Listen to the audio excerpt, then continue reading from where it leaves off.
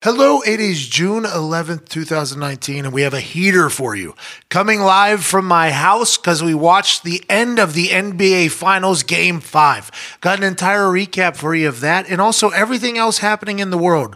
Plus, an incredibly inspiring and electric interview with a man who captivated the millions and millions of humans on the internet and across the world with his performance last week on AGT. Yes, America's Got Talent.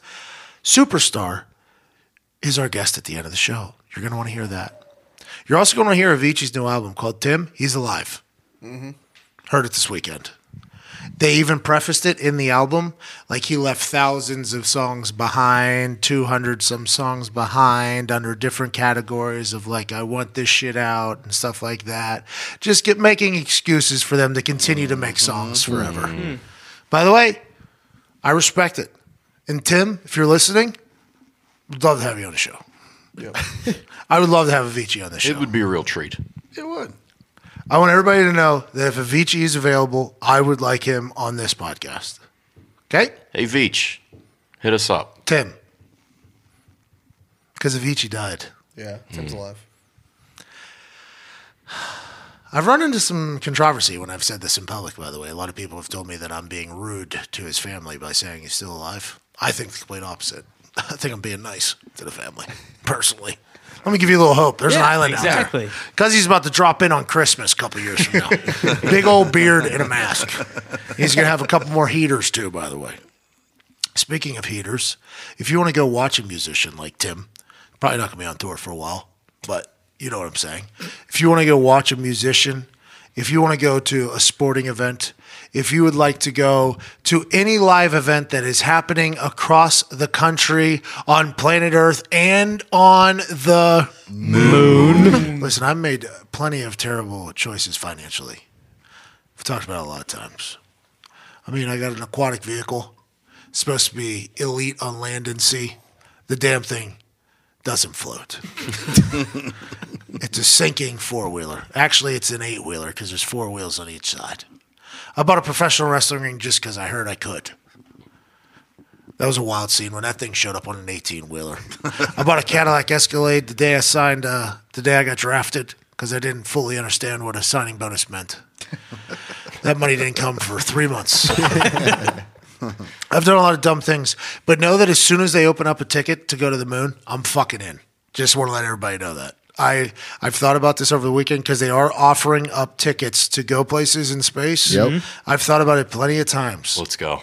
I've thought that I probably shouldn't do this because fatality level is probably pretty high. I've watched the videos of those Apollos just go ahead and disintegrating into pieces and people dying. But at this point, if Elon Musk is running shit and he's selling tickets to the moon, I'm fucking going to the moon. Me and fucking Neil. To be honest, it's the best way to go out anyways. Me and fucking Buzz, too. The final frontier. Me and Buzz are going to go up there. I'll buy him a ticket. He'd gladly go with you. Show you the ropes. Well, I think I'd go with him so that anybody who gets on his ass about not going originally, he can say, like, been there twice. Yeah. Yeah. There you go. And if I'm going to a live show on the moon, I'm going to use my friends from SeatGeek for the tickets. Because SeatGeek scans all the other ticket buying platforms on planet Earth and the moon to make sure you're getting the best ticket available for the best price available. They are going to make sure that you're not spending more money. They're also going to make sure the ticket that you buy is the ticket that you get because SeatGeek are your friends. Best friends. I think that's a good way to put it. Great people. SeatGeek are your friends. And they're a very easy app to use. All it takes is a couple taps to buy tickets to something. And not only are those tickets cheaper than every other app or platform, right now with promo code PAT, you get $10 off your first order. Oh, nice. Promo code McAfee, $20 off. Wow. Jesus. Isn't that crazy? So let's do a little self-awareness. If you're not rich yet, use the McAfee, get $20 off. If you're rich already, use PAT, get $10 off. You're alive, but are you living? Go live and experience something live. Now let's get to the conversation. Okay. We have a series in the NBA Finals. Did we think that Kawhi Leonard, that other guy, the Sia guy, he's real Siakam, by the way, out of nowhere, Siakam. I'm surprised as much as I watch NBA basketball. Everybody knows it. Of course. Yeah. Every quarter, every game. That's what I say. Right. Yeah, probably too much, to be honest. Too much basketball. People are like, Pat, you're watching too much basketball. I didn't know the Siakam guy existed until this series. Dude is a baller. Very good.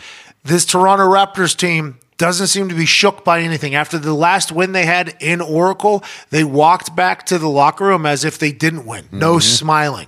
It's like they were ready to go. Gasol and the boys were ready to go. Mr. Nick Nurse, who I heard Big Nick Energy, by the way, earlier today. Don't mind him being described as that. I like that. Thought they were going to potentially bury the Golden State Warriors. Boom, 4-1. What happens, though? Kevin Durant says, no, I'm cleared for practice. Excuse me. I go to dinner with Jay Will in New York, and I say, hey, Jay Will, I'm playing tomorrow night. So Jay Will goes on Get Up in the morning and says, I bet you Kevin Durant plays. And what does Kevin Durant do? Shows up at the warm-ups of the game, puts on a show. Yep. Duncan, one-on-one with folks. Looked good. Looked good. I mean, he looked good. He comes out, hits his first 2 shots. I'm thinking, no chance the Toronto Raptors can beat the Golden State Warriors, especially if Kevin Durant decided whenever he was hurt with that calf strain that he was never going to miss another shot again. That's what he said. I'm never going to miss another shot again. And then Heartbreak City comes in the form of what is now believed to be a popped Achilles out of nowhere for Kevin Durant. The Canadian fans made some noise. The internet did not enjoy that. Listen, Canada. You've done a lot of great things for the world. Great hockey. The best. Okay, America made it better with the league, but the sport itself was incredibly made by very nice people north of the border. Right. Maple syrup, we don't even have to talk about it. Had it this weekend with waffles and French toast. That's Belgium, France, and Canada coming together for a great treat on my plate. Tim Hortons. Timmy Hortons. I mean, let's not even talk about Niagara Falls, the place that pretty much raised me. Gambling at 19. That's what I'm talking about. 15, if you have a brother that's 4 years older than you. I like Canada. But that cheering when Kevin Durant got hurt, I think they all in that arena immediately regret upon hearing about Kevin Durant popping his Achilles right there. Their immediate reaction was, oh, the best player on earth. Now, granted, what have you done for me lately? We don't talk about LeBron James being the best player on earth anymore because he's might literally be 60 bottles of wine deep since the beginning of playoffs. So nobody will talk about that. But Kawhi has came on. He's playing like Michael Jordan. There's a lot of videos of Kawhi and Michael Jordan sharing a lot of the same look. It's incredible because I didn't really know much about Kawhi either other than thing. But watching them kind of dominate. But Kevin Durant is that guy. He's that dude. Everybody knows it. A lot of people were talking. Klay Thompson even said after the game that they pay no mind and no attention to the humans that say they're a better team without Kevin Durant because you could put Kevin Durant on the worst team in the league and they would make the playoffs because he's the greatest player on earth. This is what Klay Thompson said, or one of the greatest players on earth. Watching his Achilles pop, which they have a zoomed in video on the internet of it, is so fucking sad to think about because all the shit that gets talked about Kevin Durant for being a snake and being a guy that only cares about Kevin Durant, a guy that hates seeing other people succeed is what they say, a guy who has taken some shots from the Golden State Warriors front office on multiple occasions. The GM came out in his press conference very emotional and positive for Kevin Durant because this is a heartbreaking situation for him. So he's a human. I respect it. But Kevin Durant has a lot of negative pub around him because his burner accounts and shit like that. And all I've ever seen is a guy that seems to care about things and is incredible at basketball. Tonight, whenever his Achilles popped, I think the whole world was like, man, you put yourself out there because the Warriors were about to lose. You came back early, obviously, in a chance to save your team because you wanted your team to win. And you literally got punished by that with the worst punishment possible, which is a torn Achilles, which is so sad, especially because he's potentially up for about $700, $800, $900, maybe even $1 billion from the Brooklyn Nets, amongst other people here in the next couple months. It's a sad scene, man. It's a sad scene for Kevin Durant. It's the worst. And Achilles is probably the worst injury, right? Well, it just comes out of nowhere. I mean, granted, something might happen, right? They said strained calf. And then now if they're saying Achilles, I don't know if those two are just necessarily tied together. I don't know enough about the body. I know they're, but hey, I do know that the Achilles bone is connected to the calf bone. You know what I mean? I do know they're in the same area. But what if he had a partial? That's day one med school. I teach that. Yeah, exactly. Is it possible to get a partial tear? I don't know. Achilles? I don't know. I thought once it goes, it goes. Well, and maybe that's why there was rumors coming out that if he hurts himself again, it's gone forever. Yeah. Like there was a lot of those rumors, which means maybe it was something. I don't know the Achilles well enough, but maybe there was something that was because he was going so hard in warmups. Exactly. It was interesting. He was going so hard in warmups. It was very obvious that what he was trying to do in warmups was like, let's test this thing as much as we can right now just to see how it goes. By the way, got him into fucking game warm because as soon as he got that ball in his hand, the ball was He was on fire. Yeah. dropping. He was wanting to score 40. Yes, he For wanted sure. 40 that night for sure. But it's interesting to me that, man, it just goes and you still pay Kevin Durant, I assume. if you're the team. 100%. Oh, yeah. Someone will. You still pay Kevin Durant. You still just, even if he has to miss part of the season next year because he's rehabbing, which, by the way, is possible. Let's assume that's possible. Play a lot of games. You pay Kevin Durant. So that's good for Kevin Durant, I think. Definitely. And also kind of like not terrible for the Warriors because now they're playing for something. Yeah, and Klay, this is the first time you've really seen Klay Thompson come out and go to bat for Kevin Durant. Absolutely. Now, granted, it's probably happened before. This is me just paying attention more, so this is very much what have you done for me lately. But everybody from the Golden State team is coming out pro Kevin Durant. Right. Iguodala and Steph Curry walked him back to the thing during the game, which doesn't really back to the locker room. This is so sad for Kevin Durant because honestly, just like LeBron not making the playoffs, like I want to watch LeBron. Yeah. Right? Like I want to watch LeBron. Just like I want to watch Zion. The draft's coming up. Zion's going to go number 1. He said in an ad for NBA TV, he said, the world has never seen anything like me before. I'm like, okay, Zion. Are they writing your lines or did you say that? Like, I want to know. I want to know if they fed you that line or if you said that. Because if Zion's feeling that way, by the way, I will quadruple down on my Zion's an ex-LeBron if that's the way he's talking and he's not being fed those lines. I think Zion goes in and does something big. But Kevin Durant, I want to see Kevin Durant play basketball. Like I want to watch, just like I wanted to see Kawhi down the stretch there, which is exactly what we saw until they stopped giving him the ball. So, Yeah. So, well, let's not give it to him on He the was final getting like, drive. hey, we're down 1. Just any bucket here is good. Yeah. And he actually passed it though. Yeah, he was getting double Got teamed. doubled. They still got a chance, I guess, to win it. But boy, it feels like Golden State's probably going to pull this one. Yeah, out. go back to Oracle. Last game ever at Oracle. And at Oracle, did they check the hoop sizes? They should. It feels like everybody gets buckets at Oracle. It feels as if Steph, now granted, this might be just watching Steph Curry shoot a basketball is different than watching everybody else. It feels like Steph could throw it from fucking anywhere at Oracle. And it's probably going to fall. Just drop. I mean, in warm-ups, he's walking in the locker room and he does that shot from the side and then he fucking daps up the fucking security guard. It's just like clockwork. Yep. Just like clock. Oh, this is a quick 75-foot shot. Bang, buckets, dap up. I'm out of here. See you later. In the game, pull up from anywhere. I'm excited. I'm happy we got a series. Yeah, I'm happy definitely. we got a More series. basketball. Can't Yeah. complain. Sad about Kevin Durant. Though. Yeah. Yeah. It's the worst. It's interesting, too, because all those reports are coming out about how the guys on the Warriors in the locker room were pissed that he wasn't playing. And then, obviously, Steph Curry, that's his move. Right as he goes down, starts crying, gets overcome with emotion, can't handle it. I'm onto him. I think he's full of shit. Oh. Yeah, I think Steph Curry is. Are you kidding me right I don't now? think he gives a fuck that Did you Durant not went hear my down. just kumbaya speech? I did. And I think that's what a lot of Warriors fans will say, too. But, I just, Drake was crying. I just don't buy it. Hey, There's- Drake was even crying about it. You think Drake cared more than Steph? No, I think the Clay stuff is genuine. No. I really Answer do. the question I just said. really do. Do you think Drake cared more about KD getting hurt because he had his hands on his head? He was at selling one harder than a point? pro wrestler. Hey, he was selling it. hard. He's selling hard, but I think deep down, I think he probably does care more than Steph Curry. Maybe he, Steph Curry can't wait until KD's out of town. Because he could bring his brother. Yeah, exactly. KD's the big dog in the backyard who's just fucking bullying him, and get him out of here. I want my backyard back. I that is an interesting take because Steph, NBA MVP, he was a champion. I think he was a Finals MVP. He had everything going. He had Under Armour deal just launched. He had Chef Curry. He had everything happening. He had a baby that everybody loved. He was on top of the world. And then Kevin Durant showed up, and I'll tell you. I'll tell you what. Steph Curry kind of fell down to the Yeah. wayside there. Yeah. Still an electric figure. Absolutely. Still a must-see. Incredible at basketball. Must-see basketball player.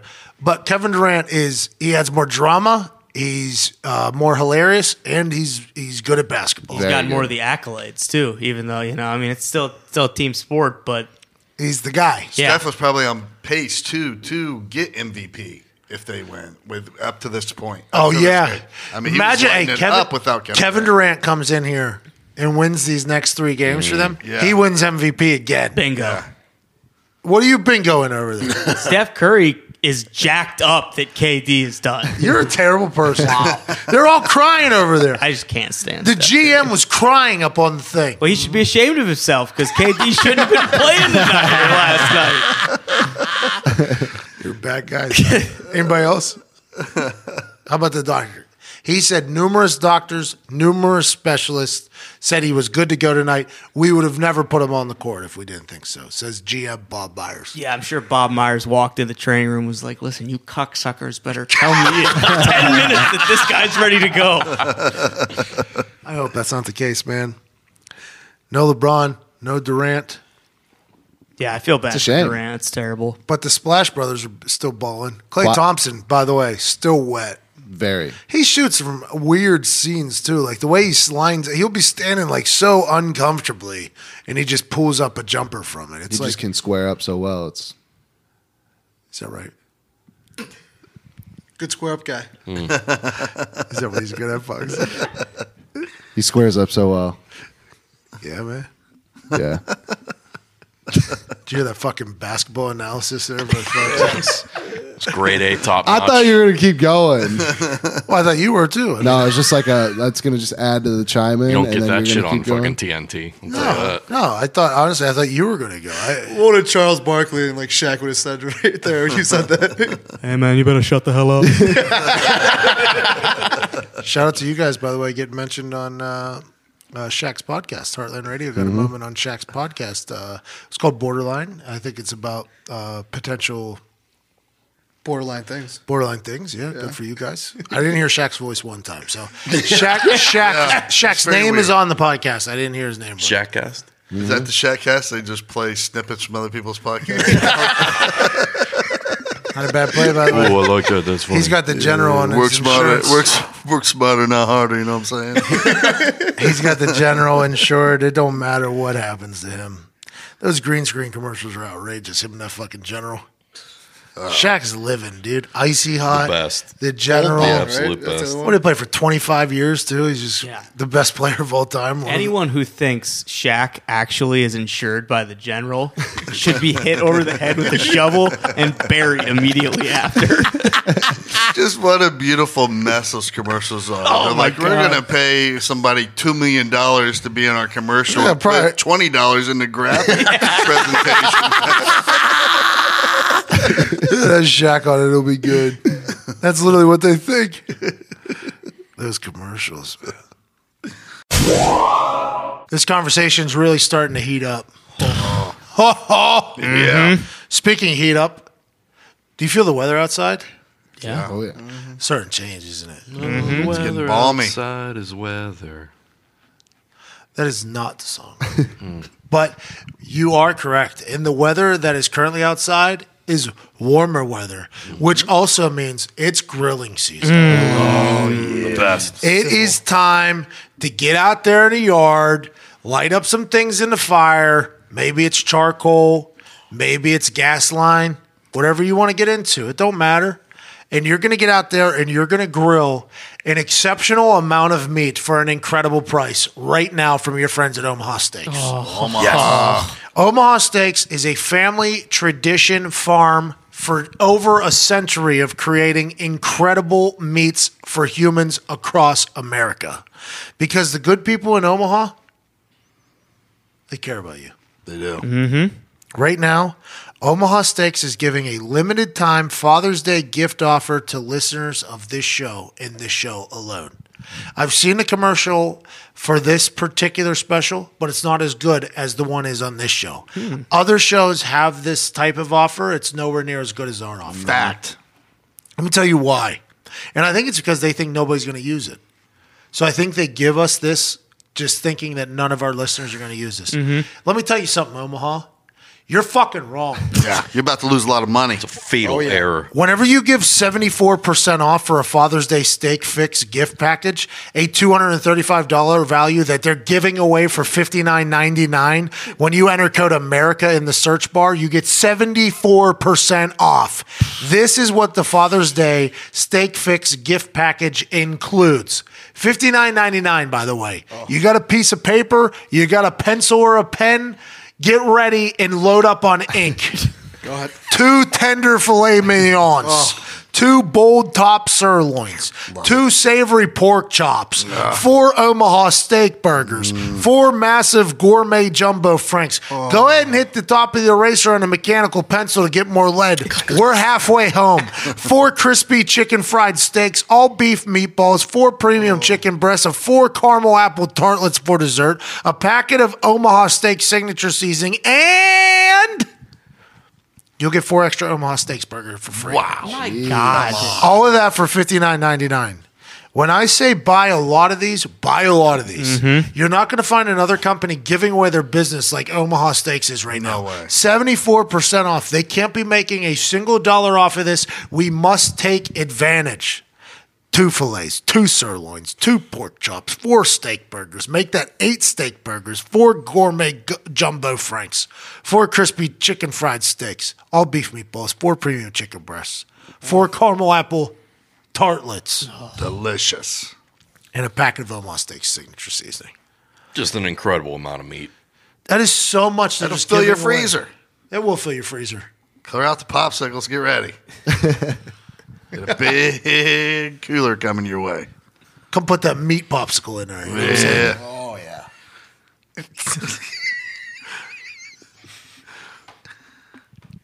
Use code America in the search bar today at omahasteaks.com. That is omahasteaks.com. America in a search bar. They're giving away the fucking company, man. Yeah. It's dangerous. Take advantage. It's not good business, but it's good for you. It's good customership. Yeah. Ain't that right? Ain't that right?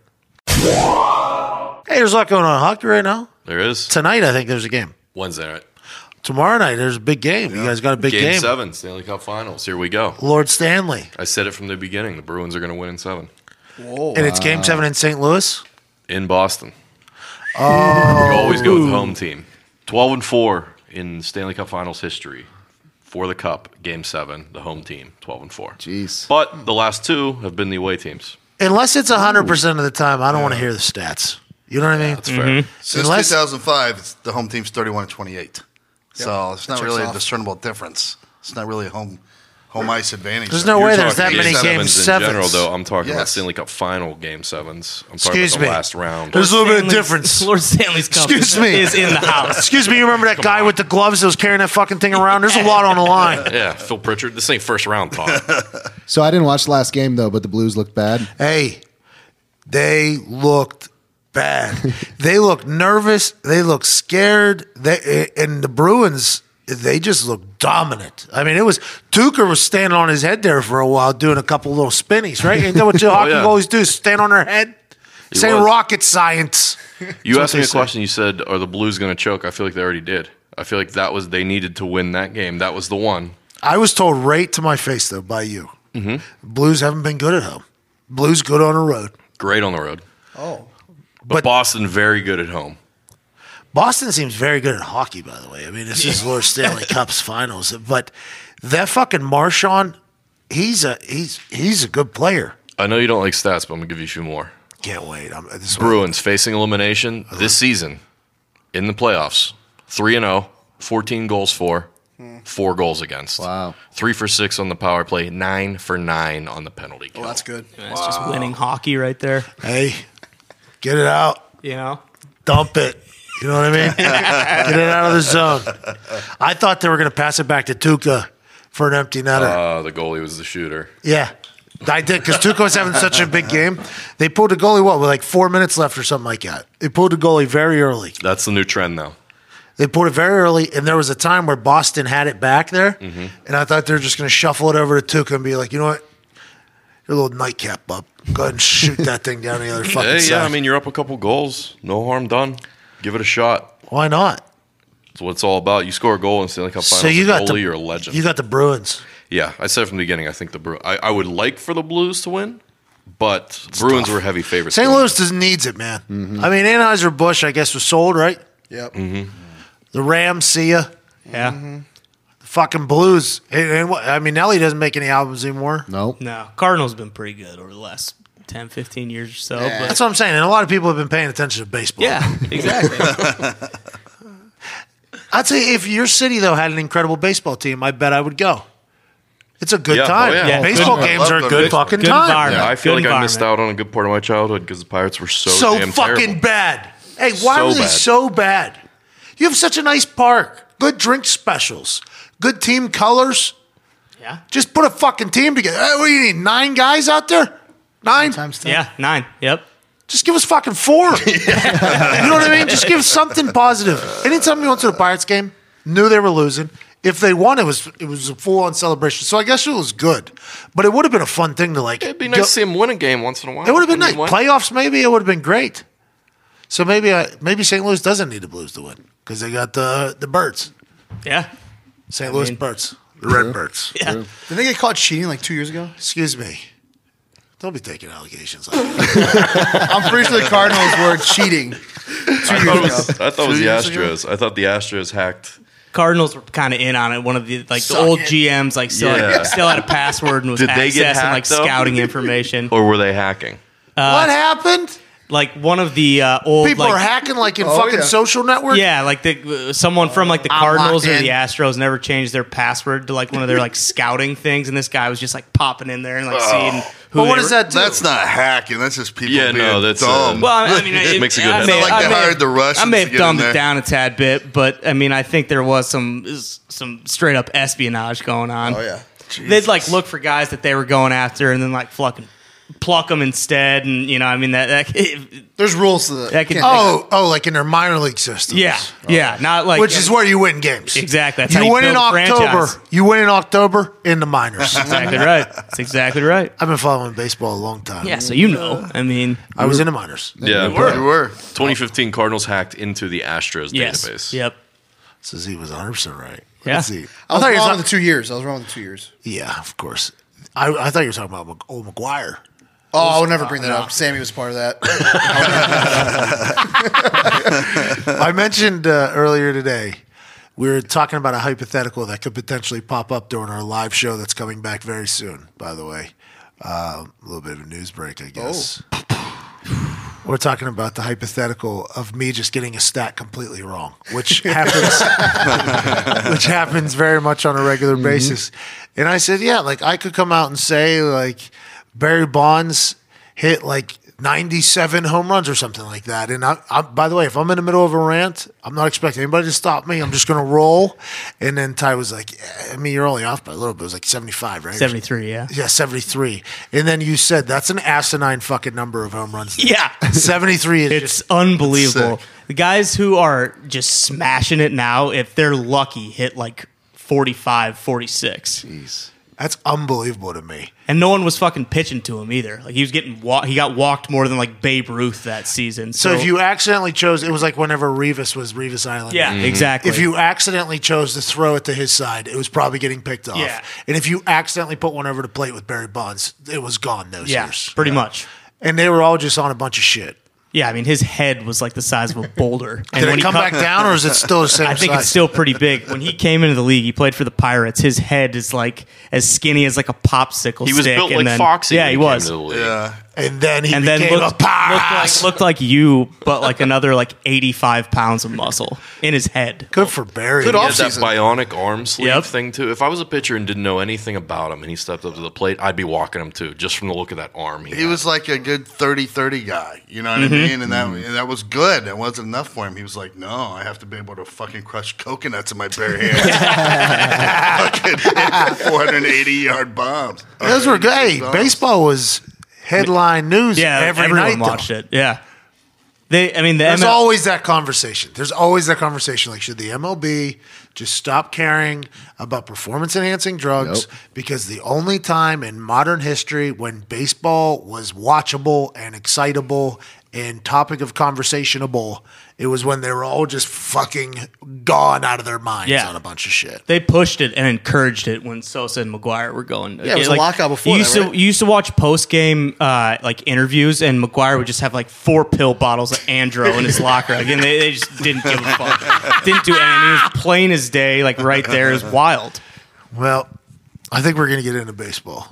Just because there ain't shit about to be on TV. Yeah. I watched. I'm gonna start getting into more Netflix documentaries and stuff like that. I think I have to. Nice. Because if baseball has the opportunity here.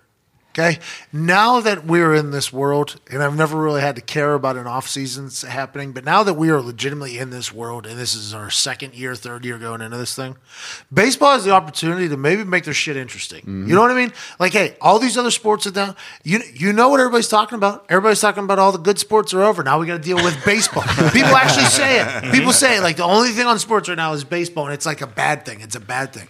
I think baseball should own this thing and maybe make it a little bit more interesting. Maybe there's some steroid months, and these are the ones. You know what I mean? Oh, tail end of the season, just everybody starts juicing up. Team. Let's go. Let's ramp up. We got some new smoothies in the fucking dugout. The best part about last year was the juiced up balls in the home run derby. Yeah, which Tucker Barnhart talked about on the show. He said, the balls are definitely juiced. They're flying all over the place. Yeah. Baseball should try to make some sort of, run at this thing. I feel like minor league parks, incredible marketers. Incredible. You got hot tubs in the fucking outfield. Yeah. You got parties in everywhere. Affordable. You got me starting in right field. Right? There's antics. In the MLB, you don't really hear about that much. You don't really hear about bullshit. It is more fun to watch, though, in the aspect over from just a few years ago is they're high scoring games now. Yeah. I mean, they're scoring a shit ton of runs. Gambling too, right? Everybody bets on this because it's easy to bet on because you got a pitcher that you know about, so that probably helps. So with the prevalence of sports gambling, probably going to help baseball for sure. Yeah, great point. Probably, right? Yeah. I mean, the game. They should start letting you bet like fucking Kentucky Derby. Soon as guy is about to walk up to bat, I think Tucker Barnhart going to hit a home run. Oh, that's 50-1, sir. Deal. It would be hard not to just have that check in every single. If they had an app at every single seat. Oh yeah. For every single fucking hitter, you could bet. By the time you get 8 beers in, you're betting on everything that comes across the screen. Well, home run dinger, fun coop on all of them.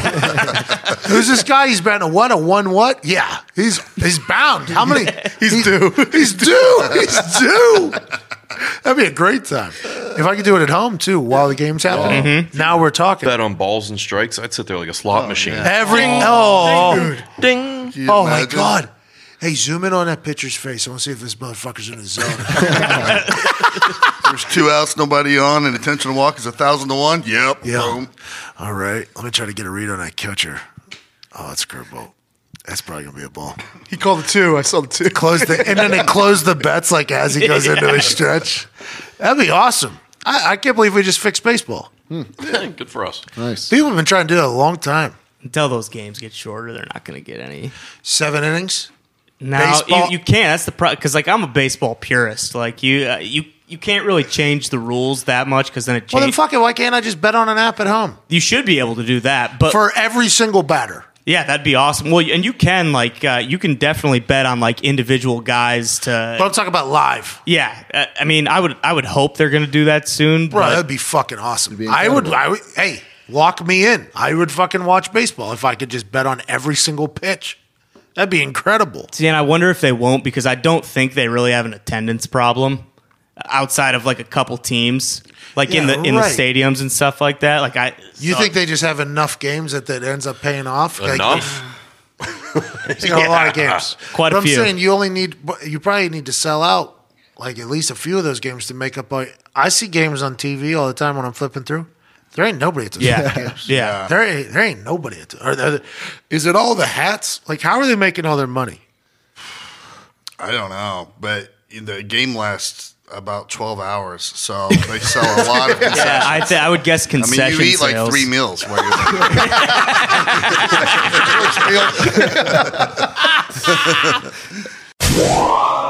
We interrupt this fine conversation to let you know that I've completely changed my mind on how I go about manscaping my body. Why is that? Well, I think in the olden days, before I started using Manscaped, I was always fearful that a potential nick could lead to my death around the jewels. They tend to do that. You know what I mean? You're always dancing with disaster whenever you're utilizing old razors and shavers. You're talking about your biscuits and gravy. The most dangerous game. bleeds forever down there. What's that? Bleeds forever down there. Does, doesn't it? You have to whole roll of toilet paper, like one little tear off piece at a time. It lasts for like 3 days. Happens a lot, huh, Todd? Not anymore. Nope.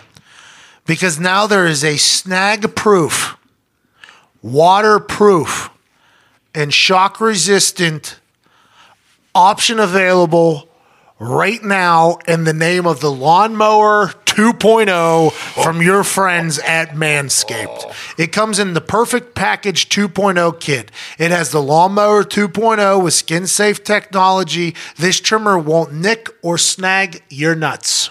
Ooh.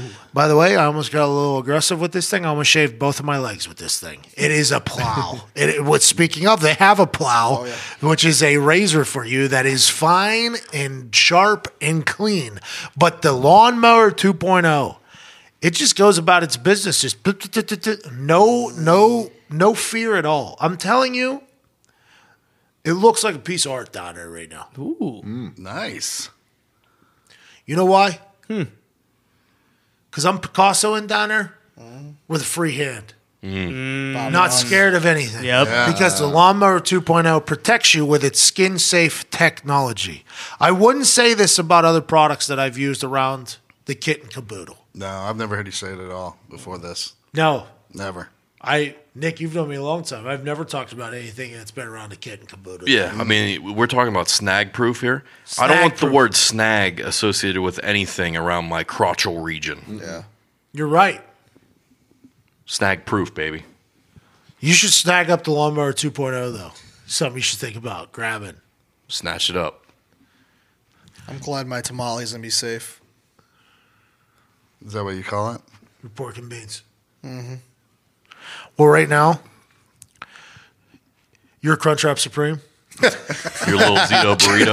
20% off with free shipping and a free travel bag with the code PAT at manscaped.com.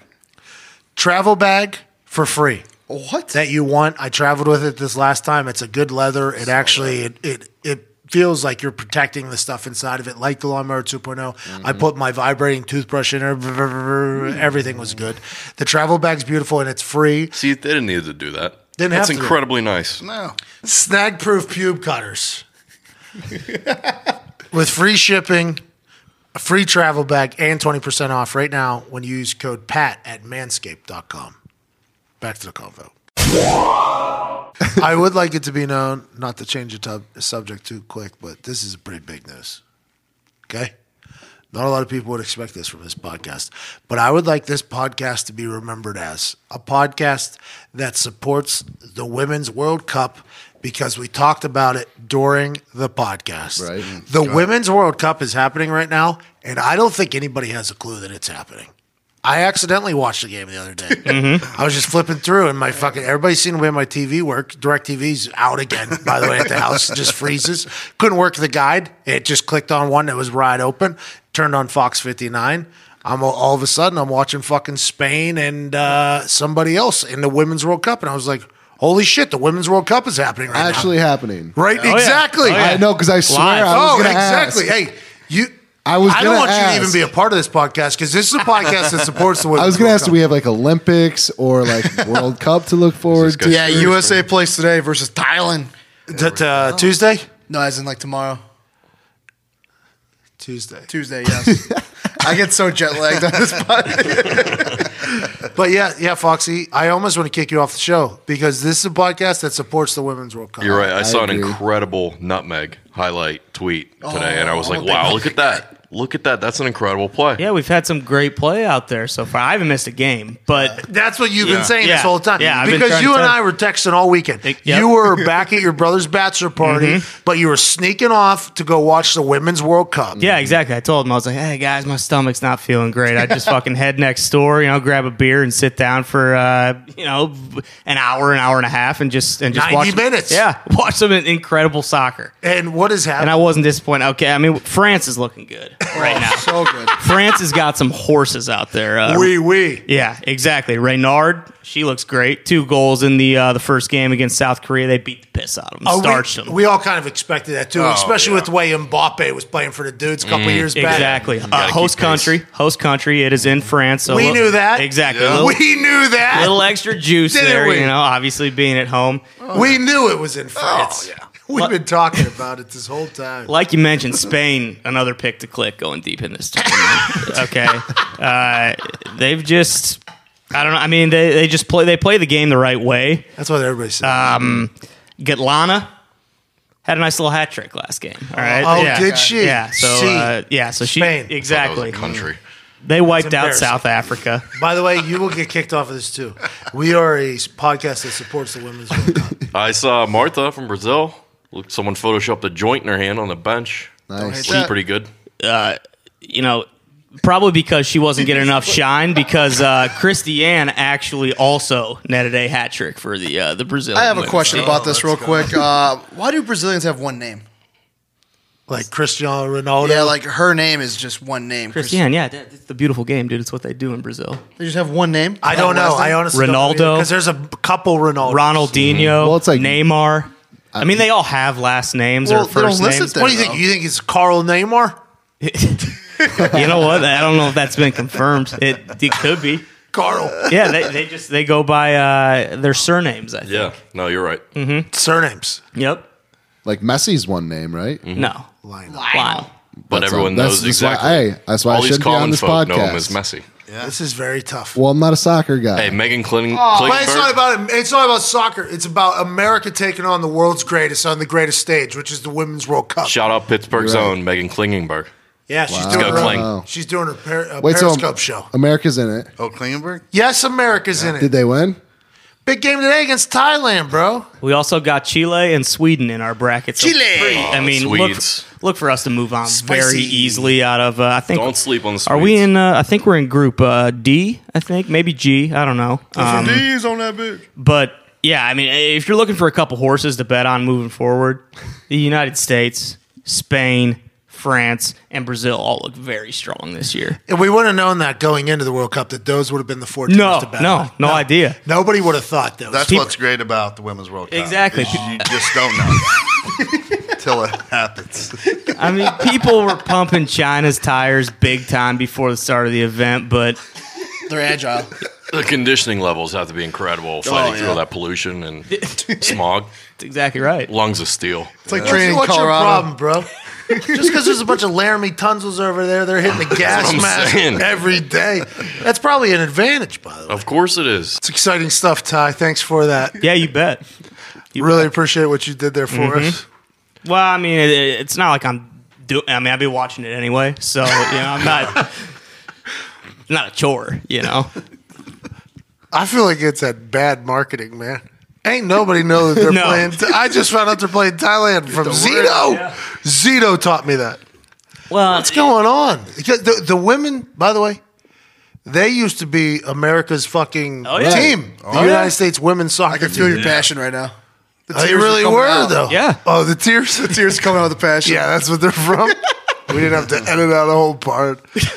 But honestly, the women's soccer team used to be that Brandy Mia Hamm. Chastain thing, Yeah. it's like one of the most Exactly. iconic sports Yes. pictures of all time. Yeah, Mia Hamm. Fucking, what's her name? Those other, Megan Rapinoe. yeah, Rapinoe. Abby Wambach. That's the one I'm There you looking go. for. Wampa. She was awesome. She headed everything. Yep. a Hope monster. Solo. See, Hope Solo really good at soccer there for a little bit. She goalie. Some issues. Yep. I think she beat up her husband the night before they got married. Yeah, several Like, got times. arrested for it. I mean, who doesn't want to do that, you know? Well, I don't think that's the right question to be asking. But I honestly think she beat up her husband, got arrested, and then got married the next day. Yep, I'm pretty sure you're Or right. maybe it was her brother. She beat up somebody who was in jail, and they got married the next day. I think she's whooped her brother's ass. I think she's whooped her husband's I was, ass. I I think think there's she something likes about her throwing nephew. hands. Yeah, it was her nephew. She got arrested. It was something along those because it was domestic violence, but it was somebody in her family. It wasn't like it was like a very interesting domestic. Maybe violence. their whole fight, like it's a fight club in their family.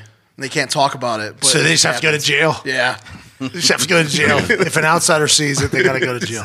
You had an incredible take on the Golden State Warriors that we were supposed to get to at the beginning, but you just per usual. By the way, a lot of people listening at home are like, they probably wish Zito would talk more. That's what everybody probably wishes. I don't know if anybody wishes that, but there's probably a couple thoughts like, hey, Zito sometimes disappears.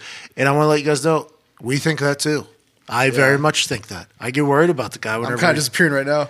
Yeah, well, you had this incredible take about the Golden State Warriors. It's coming true. Besides Kevin Durant breaking his leg. But nobody knows. Like, the people listening right now don't know your take. Like, it's like Should I say it right now? well, you should have said it whenever we were talking about think them. it's a great I'm going to be time. honest, we could not find an open spot there. You guys are doing a great job.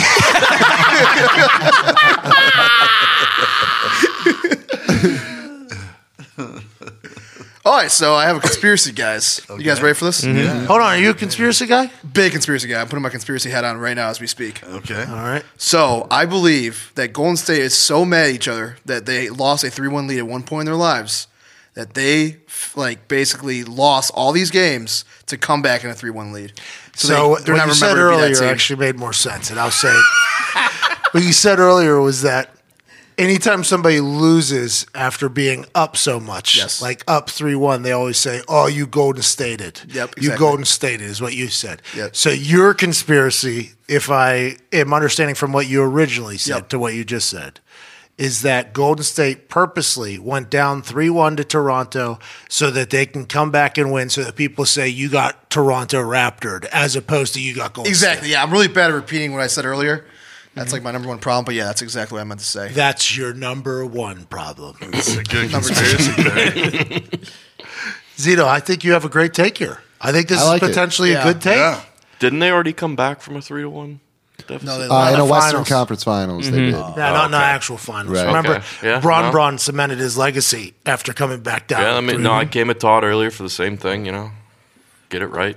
Well, Wear go it fuck tight. yourself. What happened? What happened? The I earlier was giving rounds. Game 7 hockey stats because I thought it was still relevant. Oh, yeah. and yeah, you yeah. wanted to just go You know, Stanley Western Cup, Conference Finals, early 7 rounds. I get Game it. That's 7s. on me. To be honest, though, if that does happen, Z, I think Drake wears it harder than the actual Raptors organization. Like I think Oh, it so lives. he's like I think it Spike lives Lee? with Drake more Hey. than them. Drizzy's in an interesting spot. Very interesting spot. He thought he was going to be partying He thought he was champion tonight. 100%. Did he drop his song or his album? He said he has a couple songs ready. Well, he indirectly said that on Instagram. Wale's got a new song out. Oh, you guys were tweeting each other earlier. Wale and I were tweeting. Actually, here's a fun little tip. Whenever you see somebody's trying to promote something and they're just retweeting everybody, if you just tweet them, they're probably going to retweet it. I Don't call him Whale either. I was about to say why they keep saying whale. Whale retweeted me today because I said that I heard that there's a bunch of Wale new music out. Everybody was tweeting about it. And then I was looking at all my places where I get music from, and I didn't see any Wale. He only had it on YouTube, which, by the way, good idea. Run up those YouTube numbers. They pay. They pay. Yeah. True. YouTube's where the cash is at, they say. Yeah, that's what they say. Spotify Spotify pays pays too, don't they? Yeah, I'd assume. So That little Nas kid is just living off of that for the rest of his life. He's going to blow up and be a star, for sure. But Wale's got new music out. I didn't love it. Yeah. I'm not his Slow. demographic, though. He's trying to fuck somebody. And I don't think not there's anything wrong with it. I just don't think he's trying to fuck me, you know? Yeah, it wasn't a summer banger. It was more of a tender, romantic song. It is very tender, speaking to the women. It's like people listen to R&B, I get it. It makes you feel good and stuff like that. But the people singing are definitely just attempting to fuck somebody. So, I mean, it's an interesting... I understand. I can get down with some of it, but most of it's just I don't fully understand. Well, what Wale should have did, because you couldn't find his song, right? He's put a link to where it was. Well, he should have did that, but he also should have said he's just going to fight Tom Cruise, and then everyone would have found his music. Hey, good transition there. Because Bieber's dropping new music. That's a pro. Hey, Bieber, I checked out his Instagram. I'm worried about the kid. Yeah. I haven't looked at You it. don't want nothing to do with no Tom Cruise. You crossed the wrong man, my friend. Hey, Ethan Hunt, Jack, what's his name? Jack Reacher. Shit. Motherfucker broke his ankle during filming just a year ago and continued running across the top of a building.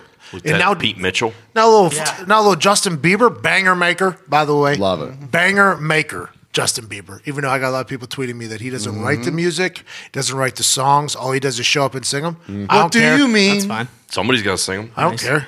That's not what you did there. Thank you. Despacito, bro.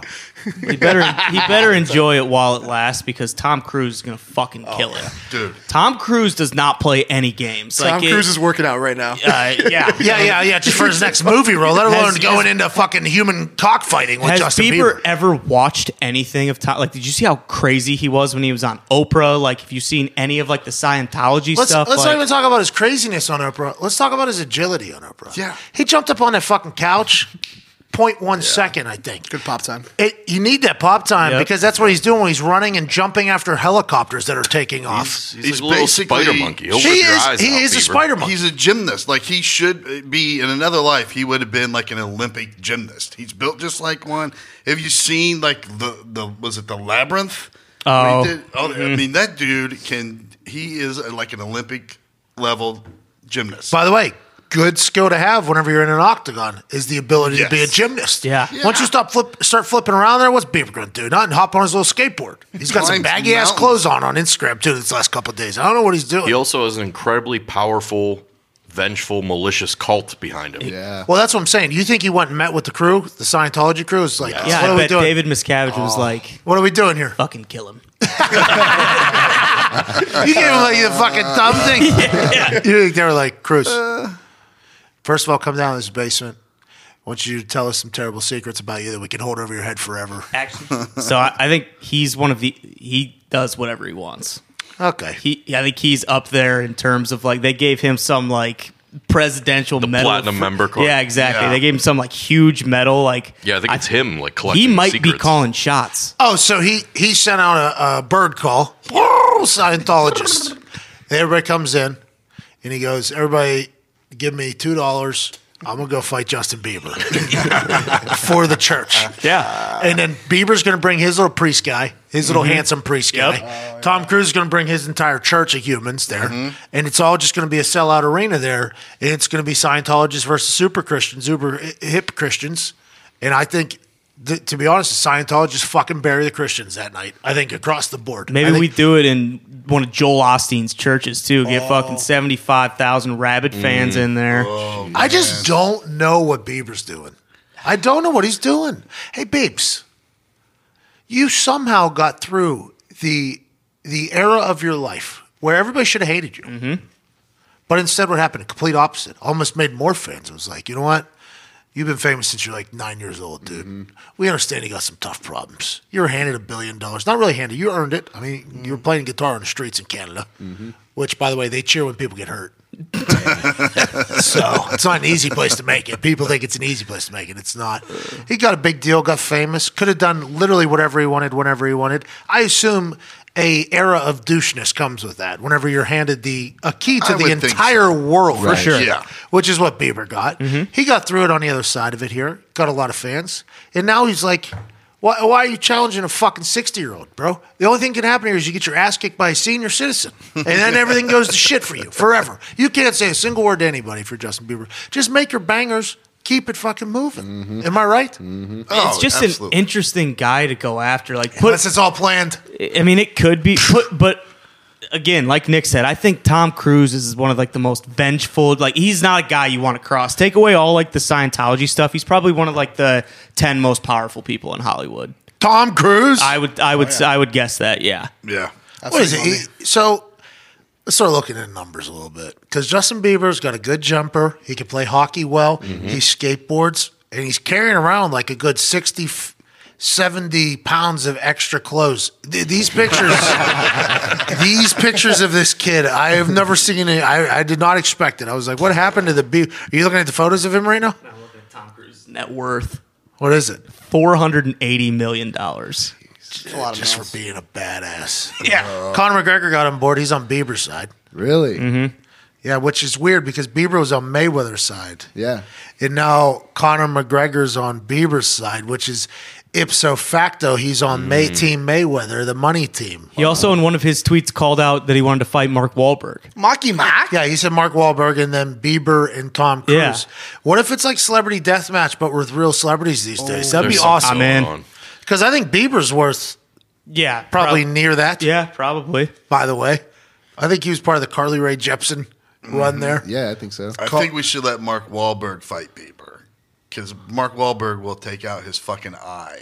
Hold on. Mark Wahlberg's going to fight McGregor. I know, but I think we should let him fight Bieber instead. You're worried about Tom Cruise?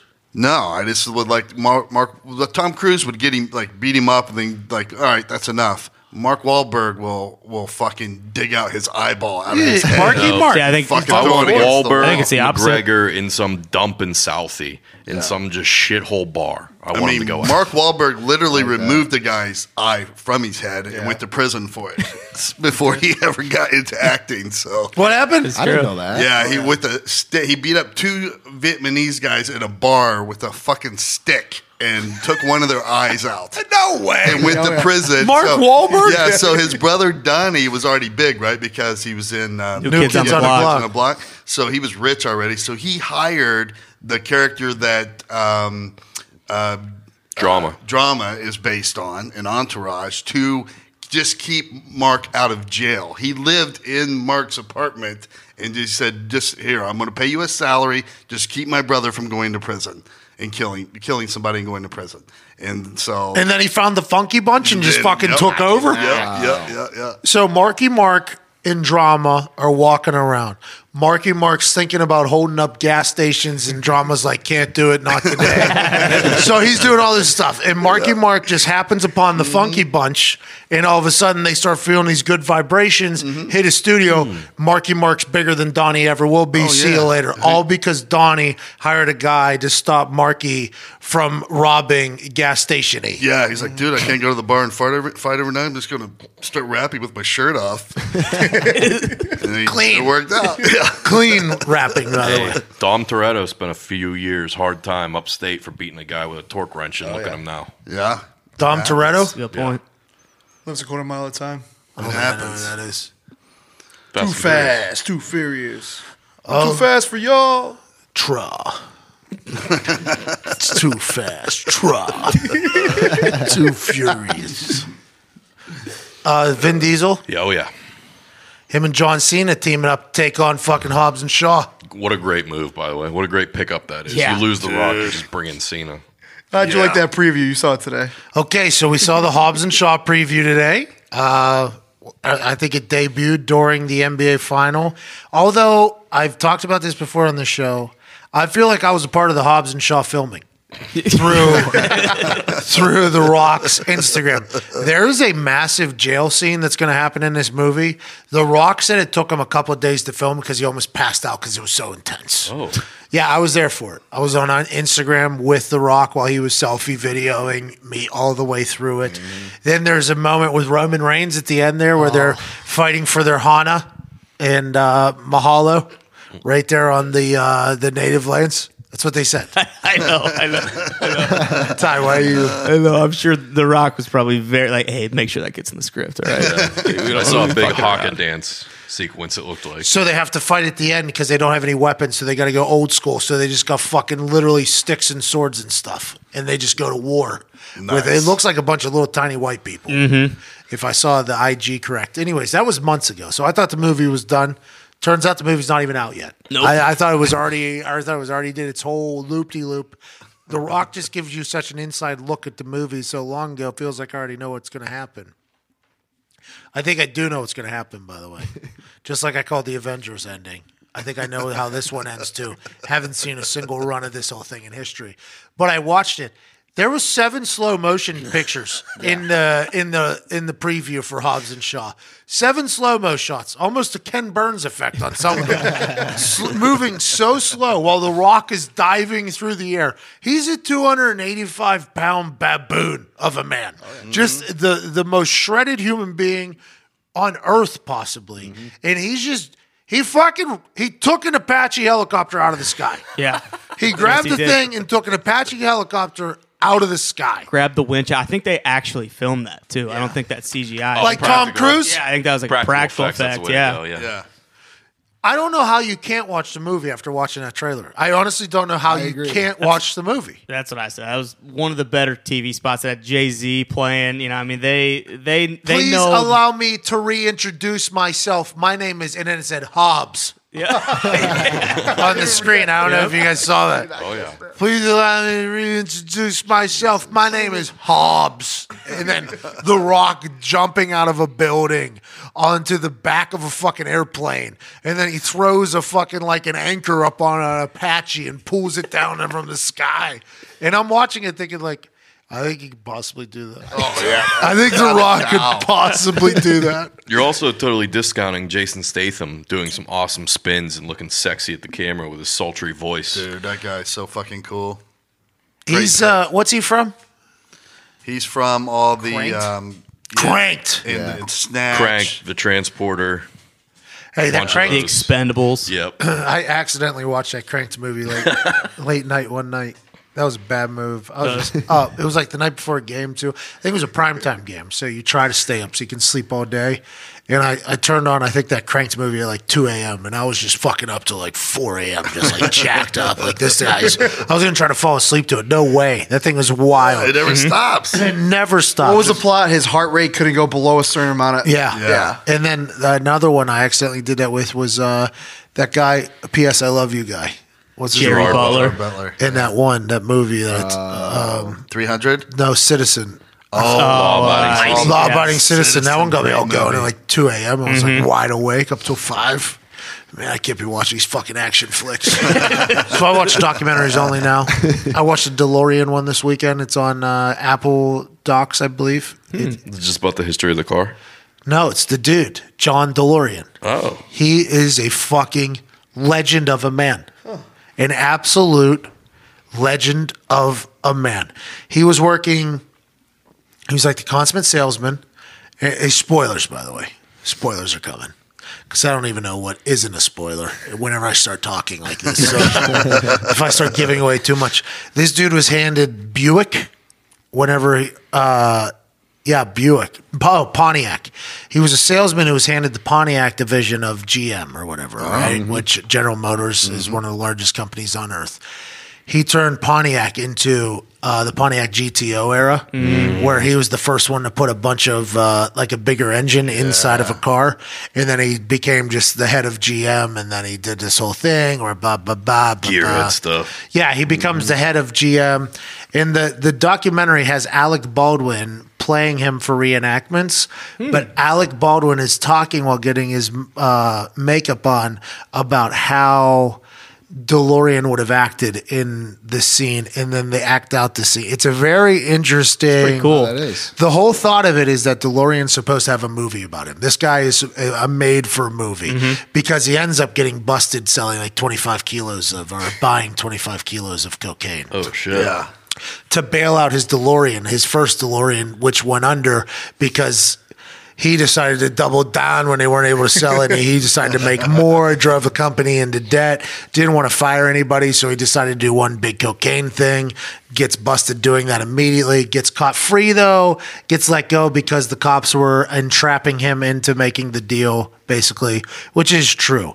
They had like an old neighbor of his actually like recruited him into this. Like, hey, if you're having any issues with money, I could definitely do something, get you like 27 million or so.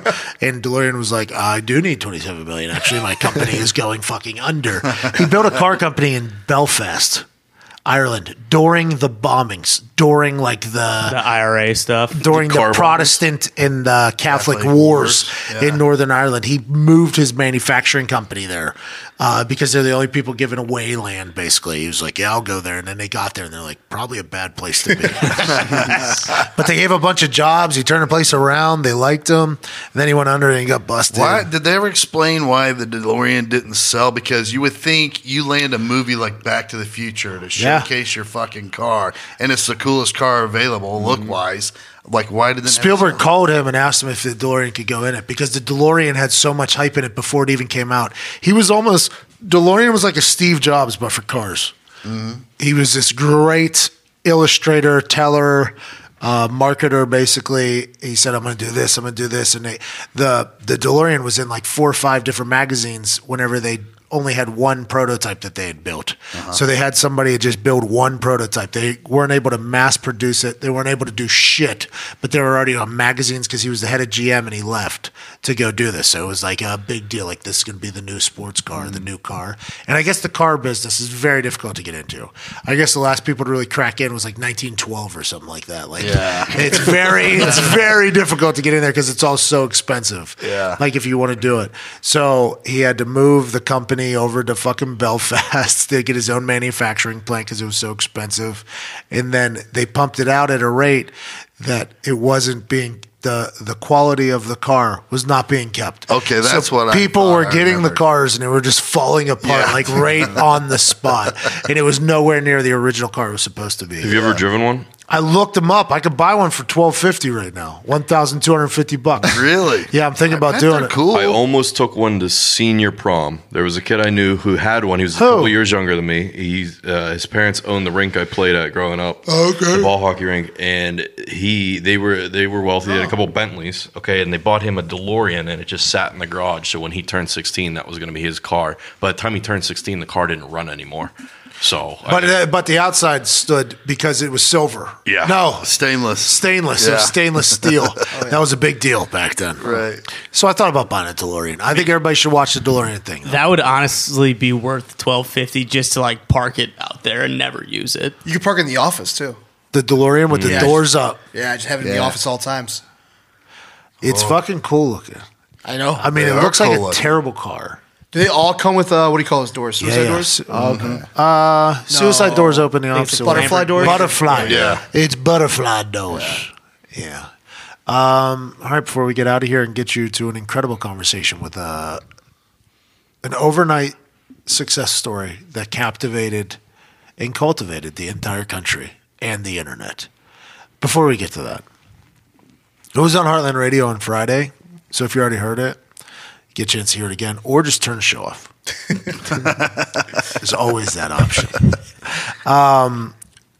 Big Papi, T's and P's to Big Papi in the Dominican Republic right now. I am so bummed out about it. Late night, Sunday night, news reports started breaking out of nowhere after the Bruins slaughter the fucking Blues, just absolutely beat the hell out of them. News starts breaking, and all of Boston starts tweeting about Big Papi it was first a leg wound in a drive-by shooting or something, or in a robbery attempt, and then the video started surfacing, and he's just sitting there. Big Papi's just sitting there having a good old time, celebrating his World Series probably, talking about how much he's loved in America and in Boston to his friends in the Dominican, probably paying for everybody's stuff there if I had to guess because he's been paid like $600-700 million. Good guy, great guy. He's just sitting there and somebody runs up behind him. You see it on film and just shoots at him twice. It looks like, or once. And then that guy tries to run away. I think he gets his ass kicked. Big time. And then now Papi, they're saying he's okay. And the heartwarming line that he said to the doctor, that, by the way, is legendary, is, "Please save me, I'm a good man." Oh, man, That's an incredible powerful. line to say to the doctor Yeah. after you just got shot in public in the back in your hometown. "Hey, doc, by the way, please save me. Like, I'm worth it, dude." Yeah. You know what I mean? Strong. Not too many people are. He is. He is worth He's it. beloved by everyone. Yeah, very few love like the universally loved athletes anymore. And I'm a diehard Yankees fan. I love Big Papi. He killed them for years. I think a lot of people were talking about that, how everybody around the league loved Big Papi. Everybody loved Big Papi. I mean, I only saw him on the internet, and everything he said seemed so happy. He always just seemed like such a happy guy. This is very sad to hear. Todd, you did some digging on it, you said. Yeah, because when I was reading on it, turns out I guess they had to cut away portions of his organs, first of all, because he was bleeding so much internally. Yep. Jesus So Christ. it did must have entered his back, I guess. So it's lucky, just luck probably that it didn't hit a vital organ or sever his spine or something. But then it went from, of course, robbery, which they first released, to then, it was this lone gunman that jumped off the back of a motorcycle and just walked up on him and shot him in the back. So now you're like, oh, that sounds like a hit. Right? So then we were all like looking into it more today. Turns out now they think it was a hired assassin by one of the local drug lords who they're claiming thought that Big Papi was banging his wife. So a drug lord thought that Big Papi was having sexual relations with his wife. So he said, as soon as that home run hitting star from our country returns, I'm going to have somebody kill him. Yeah. That's the stories now. That's the story now. Now Man, Big it's Papi's 2019 camp is and that's it. Well, and initially, too, part of it, and I don't know, me and Todd talked about this. I don't know if we could ever confirm it, but they said that he paid off 2 cops to do it. The drug lord did? Yeah. Yeah. It's 2019. Think about that. I hope Big Papi's all right, man. You would like to think that a superstar of that magnitude, who's probably done so much for that country, could go home and be celebrated and feel comfortable, as opposed to the complete opposite situation where somebody runs up on your back and shoots you in the back. Like, literally nothing he can do. No. He was probably having a great night. Yeah. He's probably having a great fucking night. Just enjoying the hell out of himself. Who knows what they were talking about? And then all of a sudden you're just sitting there and right in your back. Think about how lucky he is, though. Oh, I know. And I guess, Dominican gangs I hope he's growing all right, in man. power. Like, it's, they said 120 tons of cocaine passes through that small country every year. Like, it's the major thoroughfare for cocaine coming from Venezuela and Mexico to Europe. Atlanta. Oh. Incredible word, by the way, right there, too. What's that? Thoroughfare? Is that what you threw? Yeah, What's that mean? Pretty good. It's the go-between, right? So they bring it What's in. it called again? The thoroughfare. So it comes there, The and then penultimate. it's packaged and shit. That's the to Europe. penultimate destination before it gets to Europe. The Trinitaros gang. They're ones that rule. They're the Trinitaros, gang based in every major city in Europe, I guess, because of the drug trade that feeds through. What's it the called? Dominican Republic. Trinitaros. Todd, you getting the itch to go take down a Trinitaros? So it's going I to be would like- interesting to see which drug lord they tie it to, right? I would like the Trinitaros to know that no detectives from the PMI offices will be investigating. No. lot of We'll listeners have over nothing to do with it.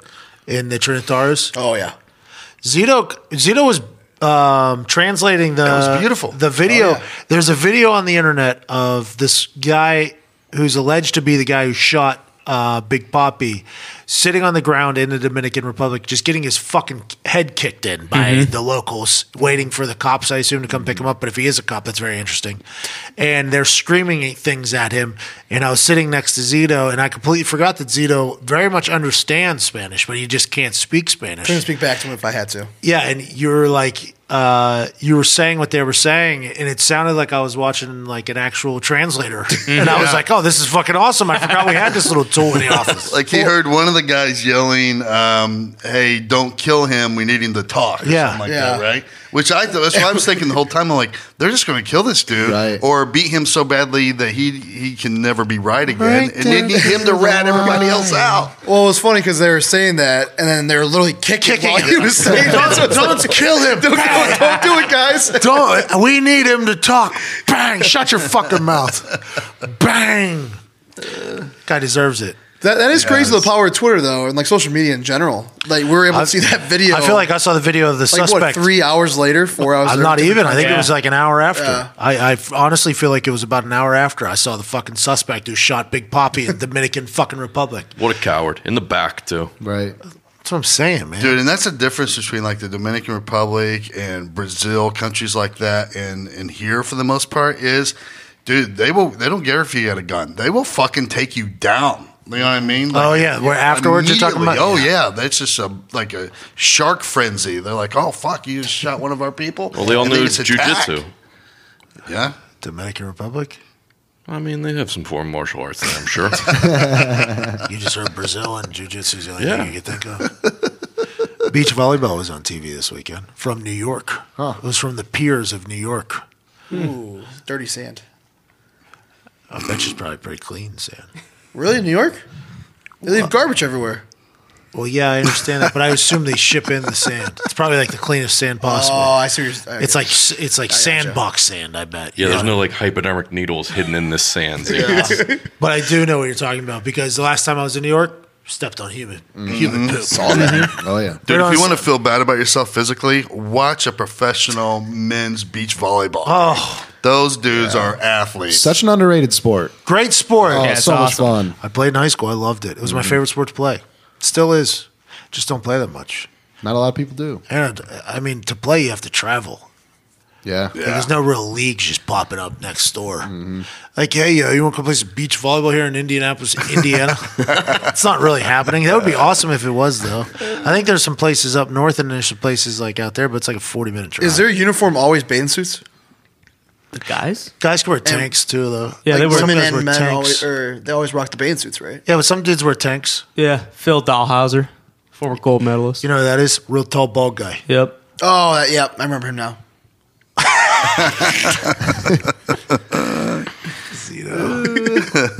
Time for us to get out of here. I don't think that was Dak on the boat. I don't think Dak invites the dude with the camera to his trip on a boat. I would assume that is the case. That's probably a good point. Yeah. You know what we need to bring with us? Some meth head looking fucker. Hey, you know, Maybe let him keep his phone too. Yeah. let's make sure that the only white guy on here is the only one with a phone. Let's make sure that's the case. Those guys beat the piss out of that guy, right? I don't know how that. I mean, it's just like that Uber driver that let that thing out about those hockey players. Yeah. It's like, I get that you probably make a few $100 and maybe get a couple of clicks, but is it worth it? I don't know. I thought he was just jealous he wasn't getting none, and he was going to go whack off to that later. How about that? That actually, you know what? I think you hit the nail on the head. You're probably right. Because that girl on the end was fucking going to hammer town on that fucking Seuss. Wild video. Jesus. It was wild. I know. All right. Ladies and gentlemen, we had a conversation last week with a guy who is an inspiration to many. A man that can motivate people to do greater things, even greater than the things that those men were doing on that boat. That shit was wild, dude. One white kid on there. Of course, he has to be the fucking asshole. Damn it. I know, man. It's like, come on, dude. I can't wait to watch this at home later. There's no way it's Dak Prescott. No way. No. I ain't buying it. But that's, see, we talked about the good side of social media, seeing the Big Papi suspect. Mm-hmm. Yeah. And then there's the bad side of social Booty media. clapping. There's, you're so dumb. There is, I think the internet is a majority good. Yeah.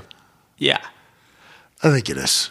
It gets a bad rap by a lot of people. Yeah. The internet gets a bad rap by a lot of people. A lot of people judge the way the internet operates. And I can see why if they just choose to only look at the terrible things from the internet. What's the dark web?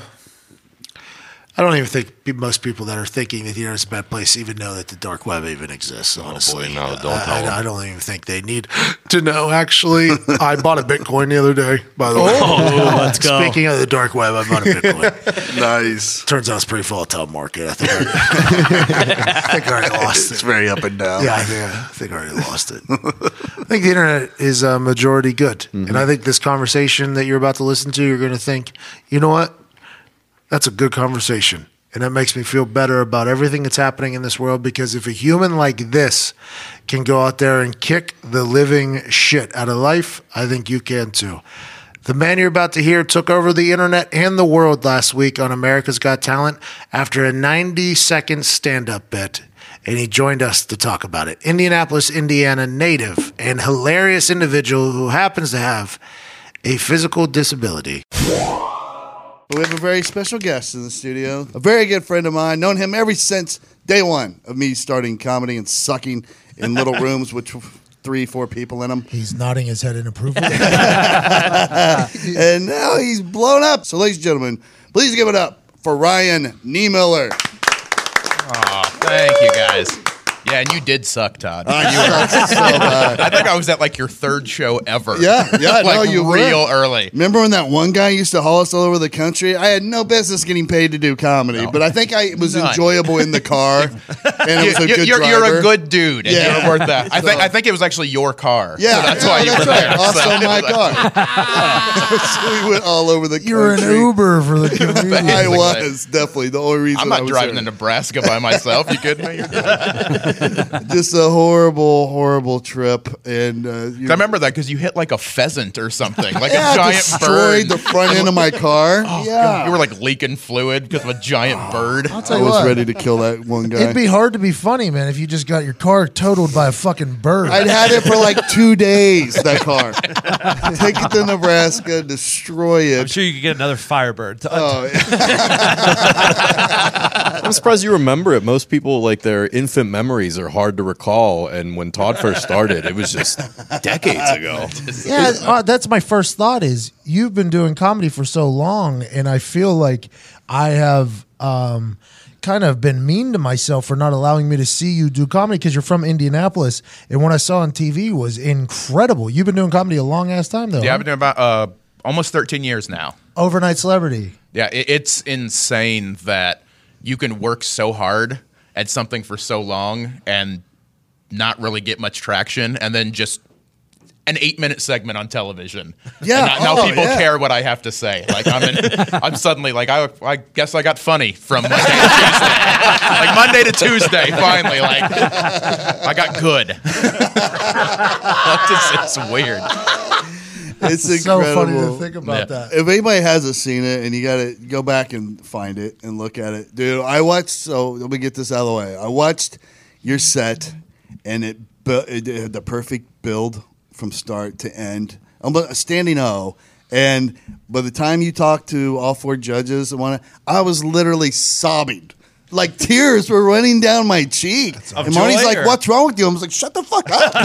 This is Ryan. Like, we have been through some wars together, and I just know how hard you personally." I don't even put myself in the same category because I was a part-timer. I had a full-time job, did it when I could or when I wanted to. For 13 years, dude, up until... And it was funny. You were talking. They were like, "Oh, tell us about the good old days when you used to travel the country and do shows and have to sleep in your car." And you're like, "That was last week." Like, it's literally been that course, though, right? Yeah, like literally on the drive out to do the filming, I slept in my car on the way. Like that was Fucking that's what I awesome. did. Hey, Yeah. this is awesome. Yeah. That is incredible. incredible. Yeah, like I kind of have a reputation in this business for doing insanely long drives that I probably shouldn't be driving and doing it. I have a Toyota Yaris. You should. I'm almost 300 pounds. You don't sleep in a Yaris when you're 300 pounds. Like every time I wake up at like a truck stop or a Walmart, I'm like, what am I doing with my life? Like, what is that? Worth it, man. And then Tuesday comes. Yep, Yes. and that's what it was for. Like right there. Yeah, That's why I bawled, because I just could feel, I think, what you were feeling at that moment. Like, God, because you had to think, at some point you do it long enough, like, well, nothing's ever going to happen, right? And you went through that just recently. Oh, absolutely. I can tell you about 3 months before I found out I was getting to do AGT, I was looking at colleges to go back to. Yeah. Just because, like, I'll always do comedy in some form forever, but I was Sure. like, maybe after 13 years, they're just not going to put someone that looks like me on television. Like, I don't know what I might be just spinning my wheels here. I should get a skill of some sort. I think I can account. I can be an accountant, I think. For full-time comedians, that's the dream, though, right? That somebody sees your set and then your life becomes a show, or you get to write a sitcom that you're in, or something like that, right? Yeah, Like, just- that's It's like the whole reason of doing it, right? that's the comedy dream, right? Yeah, for the most, yeah, just being able to tell my story, and you know, because obviously this is audio, so people can't see. But in case you don't know But let's who I am, explain I have a physical disability in my arms that is not very palatable for television. I've done auditions before where they told me I was too crippled to be crippled. Yeah. On television, you know, like essentially what they're saying, and it's like, what? Can't be like we want crippled, but not that. We don't want gross. We want, we wanted like a limp or something. We wanted this is intense. I don't know what you're doing. Think about the amount of asshole you have to say that to somebody. Yeah, and just now to be able to that I didn't change my course, like, because it's important for me to talk about this stuff. I don't know if this is the exact numbers, but something like 1 in 5 people have a disability, and entertainment, like anything media, it's like 2%. Oh yeah, of makes the sense. actual of people that are on television or in media are actually people with disabilities. So representation is very important for me, and for someone to finally take a chance. Yeah. No matter what happens to the rest of this, I will be forever grateful to America's Got Talent for being the ones that took the chance on me. And not that being a comedian isn't hard enough already when you have to road dog it or whatever, right? So, but to complicate that was you've been funny enough to headline everywhere for a long time now. But you wouldn't get bookings at a lot of places because they were like saying you're a gimmicky act. Yeah, clearly right? I'm a novelty. Sight unseen. They wouldn't let me showcase. They wouldn't like it. But this isn't what we want. Yeah, they look at your little video clip and they're like, oh no. Yeah, our crowd doesn't like that. And not to toot my own horn too much, but I'm really good at what I do. Yeah, obviously. I'm pretty good at this now. Well, and another dilemma with that is like, I have to address this. When I walk on stage, I'm different. That's what people are going to. The very first thing they see is your disability. How are you not going to talk about it? And it's so weird to me that like disability is one of the few things that people get mad if you talk about it. But it's literally my life, right? People say, absolutely, like, this is a cop out. What a cheat, yeah, because everything is so easy. Yeah. If you don't want me to talk about my disability, stop staring at me at the grocery store. How about you date me? Like if you treat me like a normal human, and I will gladly never talk about this again. But until then, you're getting a face full of it. I have literally been at comedy festivals, Pat, where like he just fucking destroys, right? And then one of the other competitors, of course, most comics are so fucking petty and self-absorbed. They're like, well, fuck, he's got baby arms. What the fuck? I'm not gonna be able to beat a guy with baby arms. No way. And I'm like, how about the fact he just destroyed? Like that's why you're not gonna fucking beat him. You still got to be funny. Yes. Like having this disability maybe gets me the first 5 minutes where people are intrigued enough where they'll look and be like, okay, let's see what this is. But if they hate what I'm saying, they get out of here, cripple. You're wasting my time. Hey, why 2019 for America's Got Talent? Because it's been around for a while. Why this year? Because this is the year they let me on the show. This is the year they said yes. Is Simon running that whole thing over there? Yeah, he's kind of the creator of the show. Like this is his concept. How about for booking and stuff like that? Oh, for booking, as far as I know, no. I've not talked to Simon other than what you saw on television is the only time I've talked to Simon. Oh, really? So he might have something to do with it, but as far as I know, it's... Todd told a story about how he had an America's Got Talent tryout. It went terribly, he said. Yeah. He admitted... as it should have. Todd sucked back then. He should not have been there. I should have had no business being in that room. How about Todd's like comedy friends, like after he gets back and he's like a little disappointed in himself and them all just being like... we should have told you. You should not have. And the reason I know he shouldn't have done it is because I did an audition for America's Got Talent about 6 years ago that I shouldn't have been at. Yeah. So I had a very similar... So you have tried out before. Yeah, I've had a very similar experience because you go in there, real cocky. I think Todd and I talked about this before where... You get to this like certain point in comedy where you start to get pretty good, but you think you're amazing. So you walk in with this swagger. I didn't even barely prepare for the audition. Yeah. I was like, I'll just wing it. I can do a minute and a half of comedy. I'll be fine. Then you get in a giant room with two people who have just watched garbage all day. they hate you for existing. And then you come in there with your stupid jokes that no one cares about that aren't good because you're 4 years into comedy or whatever. And then they just go, okay, thank you. This dude's incredible. Follow him at Cripple Threat 8. I don't know if we've talked about it yet. Have we talked about Cripple Threat 8 yet? Yeah. Mm-hmm. We have? Yep. This dude's electric. I think we all agree. I think he deserves a couple of tweets, and also we should all be voting for him with hashtag Club Nub. For sure. America's Got Talent. This is the next America's Got Talent champion. We hold the championship in our hands, I think. If you guys haven't heard about Roan, you're really missing out. Yeah. Roan is a men's performance lifestyle and premium activewear brand that is engineered for unparalleled quality and comfort.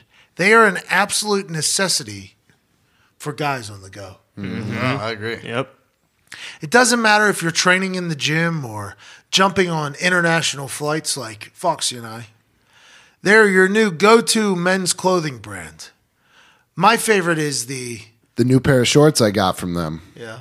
You know what they have in these shorts, Pat? What's that, bub? They have like that underlying mesh for you. So if I don't want to, I don't have to wear boxers with them. Look at that. So not only are you getting rid of some laundry, not only are you getting rid of some discomfort, now Roan is answering all these questions for you. Those are my favorite as well, those particular shorts. Cell phone You old pocket as free well. balling fox. I mean, No, sometimes it's not free balling because the shorts are Built-in keeping. compression. You're right. There Yep. is support there. There is support there. they look good too. Yeah. Affordable as well. Yeah, on your chalupa. Yeah. Or tamales. Roan makes something for the modern man regardless of the occasion. In addition to an awesome selection of premium shorts, shirts, tank tops, socks, and swimwear, Roan engineers clothing perfect for the office, long flights, and commutes. Honestly, Roan said, we're going to make the most convenient clothing line on earth. It's going to be able to wear everywhere. You want to go? Go. You want to be in the know? No. You want to look like you're... In the show, Show. Yeah. Show. Yo. Roan. Roan. Yeah, that's what I meant to say. Go to roan.com/America today. Use promo code America to get 20% off your first purchase. That's RHONE.com/America. Promo code America for 20% off. Roan.com/America. Promo code America. 20% off. They do have incredible comfort and style and durability. I love them. I'm a big fan. Foxy, you wear them every day. Wear them all the time. I can wear them if I work out, but they still look good enough where I can wear them out as well. Yeah, because you like to look clean. Yes, absolutely. I mean, you look like a professional. When you wear their clothes and you're out, people look at that and you're like, that guy is a professional. And you feel good too. you work out. Wow. Let's get back to the Foxy didn't deserve that. He's just lying to the people.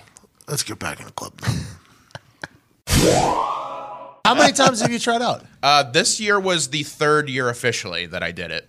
Okay. But yeah, so Well, congratulations, Thank man. you, thank you. That's fucking awesome. Yeah, it's again, you just don't know when they're gonna say yes. Yeah. There's something about perseverance, Was not each- to get too corny. But Was each tryout the same, like where Todd said it was an invite and then you got to go past the line? Was every single tryout the same, or was the third time you were like just introduced later in the process? Oh, that's interesting. for me, basically, once I did the first one, they sort of knew of me already. So I was kind of I didn't Still have no real extra special favors, right? no, yeah, but they just know of me. So, Yeah. so basically, it's something that they just look at you a little bit different, as more as like, okay, let's see how he's improved since yeah. last time. It doesn't necessarily mean that like, okay, well, if you get 5 punches on your card, we'll let you in because you keep coming back. You know, Did they say like get a little bit better and we'll bring you back another time? they Or- don't say anything if they don't want you. There's literally, I think this year it was like 45 or 50,000 people that audition in one way or another, so they don't have the time to tell you. How's it you feel know, how does it feel to steal the show though with 50,000 people that were up Yeah, there? great question. I haven't processed it fully yet. It's still so. In my opinion, surreal. and I get that I might be biased, but I thought you did steal the show. I thought you Crushed. were the biggest moment. absolutely of the show. The internet said it too. Yeah. It's not like that's just like us True. saying it. I mean, it Yeah. fucking took over everything. Yeah, that's the feeling I've gotten. It's, I don't want to. It's weird to say like, oh yeah, I'm so much better. They were lucky to have me. I saved that show. That magician, right? He's actually a very nice dude, by the way. The magician, he is the best. But yeah, I mean, it's still surreal because, like I was saying, until it aired, I didn't even know what they were showing.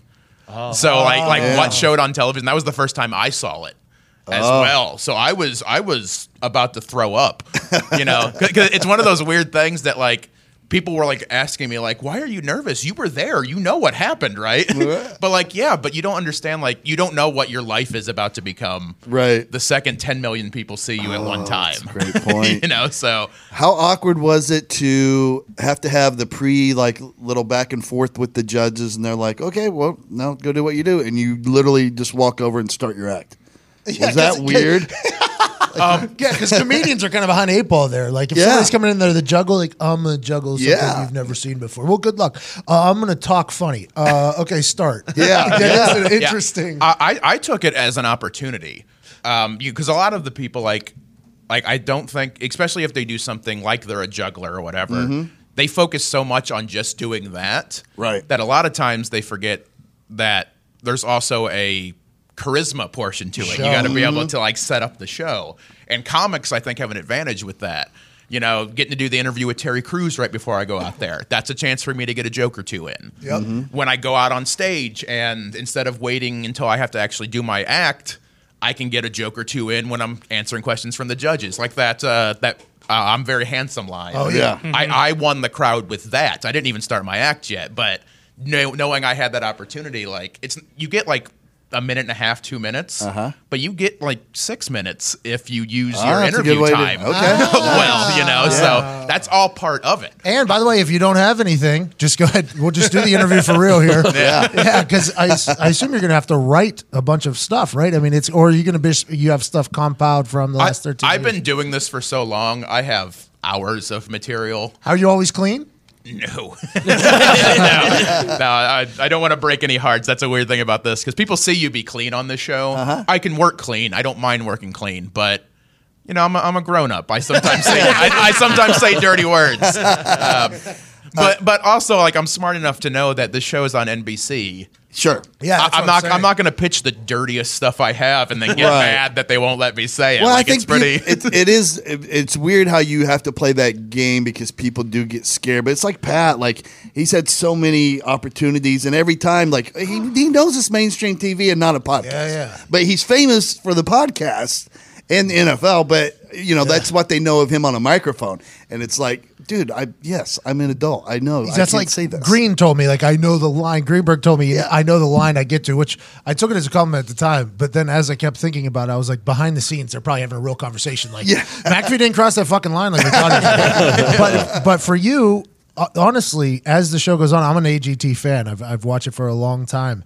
The live shows and then as like things, are you going to get topical with your jokes, like things that have happened in the last week, or are you going to rely on like incredibly smart, fucking great jokes? In theory, my plan is just to rely on what got me to the dance to start with. Yeah. But it's a lot of biographical stuff, life story stuff. Exactly, yeah. Stuff that people can't steal. No one else can steal those jokes. Or nobody else could write for you either. Exactly. That's true.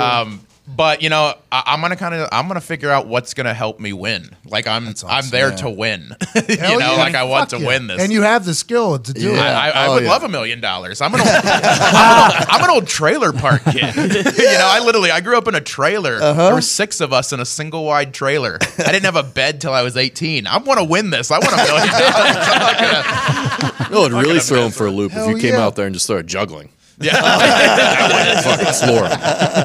I'm trying to get some of the magicians to teach me how to do sleight of hand. I think so that good. would be if I could figure that out. Magic.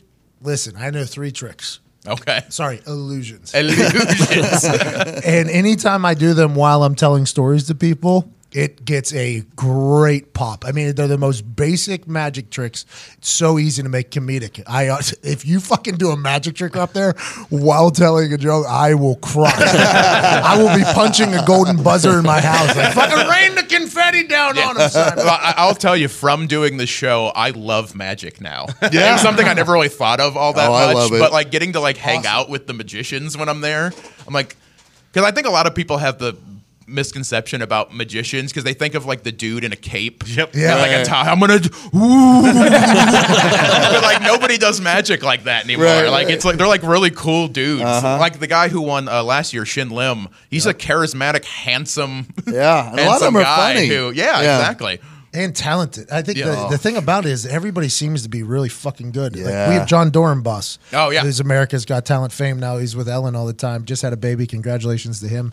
He's a friend of mine, though, and he's been on the show, and he'll do magic. It wasn't until I watched him do it right in front of me where I was like, oh, I have so much respect for this shit. Yeah, he is good. He is fantastic. In kind of researching the show, I watched a lot of his because he's a charismatic guy too. Right. Yep. Yeah. And again, that's like me talking about before. Like that's how you also win. It's not just being good at magic.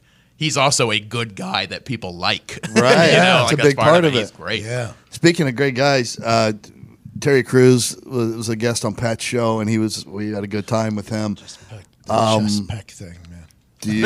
Did you have a good experience with him? Absolutely. Oh, he here did. we go. He did flex his pecs at me, which is one of the highlights. I'll tell you that much. Terry Crews is the best. He's so good at what he does. He seems like there. the best selection that they've had so far. Seems for that happy spot. all the time. Yeah. He's the happiest I fucking. think they had Khloe Kardashian one year. Oh, boy. Or is that X Factor? I don't know. I don't remember. But Well, it was Tyra Banks last year. Yeah, was Nick the host, Cannon. and then Nick Cannon before that. yeah. But Terry just seems to legitimately be rooting for everybody and Oh, he wants to is. go talk to him. He just enjoys the whole show. Yeah. My favorite thing with Terry, like he was so easy to work with. Every time I got to do an interview with him, my goal was to throw him off his game. that was the thing that I was most wanting to do because it was just fun for me. Right. Because he's such a good, and he just rolls with it. Like he's the sweetest guy. Like anything that you would think about Terry Crews, he seems like a nice guy. It's because he is a nice guy. That's why he's the best. Are you allowed to practice at all now, or are you not allowed to do any? Like, are you allowed to go to a comedy club and work anything? Oh, absolutely. I'm allowed to make a living. Yeah, I'm at Helium in Indianapolis this weekend. Let's I'm go. working with- Yeah. Great plug. Let's Yeah, go. totally. It is there. a good plug. Yeah, so it is one of those things. They obviously, I can't do anything that's like recorded, so I couldn't film a Netflix special or I couldn't record an album or anything like that. But as far as just working clubs and making money, absolutely, I got bills to pay. This is my job. So what's the time frame between you recording shows? Between your last show that you recorded and then the next one, as far as AGT? As far as AGT, I would have to look at the contract, but it's a few months after the show airs because they can.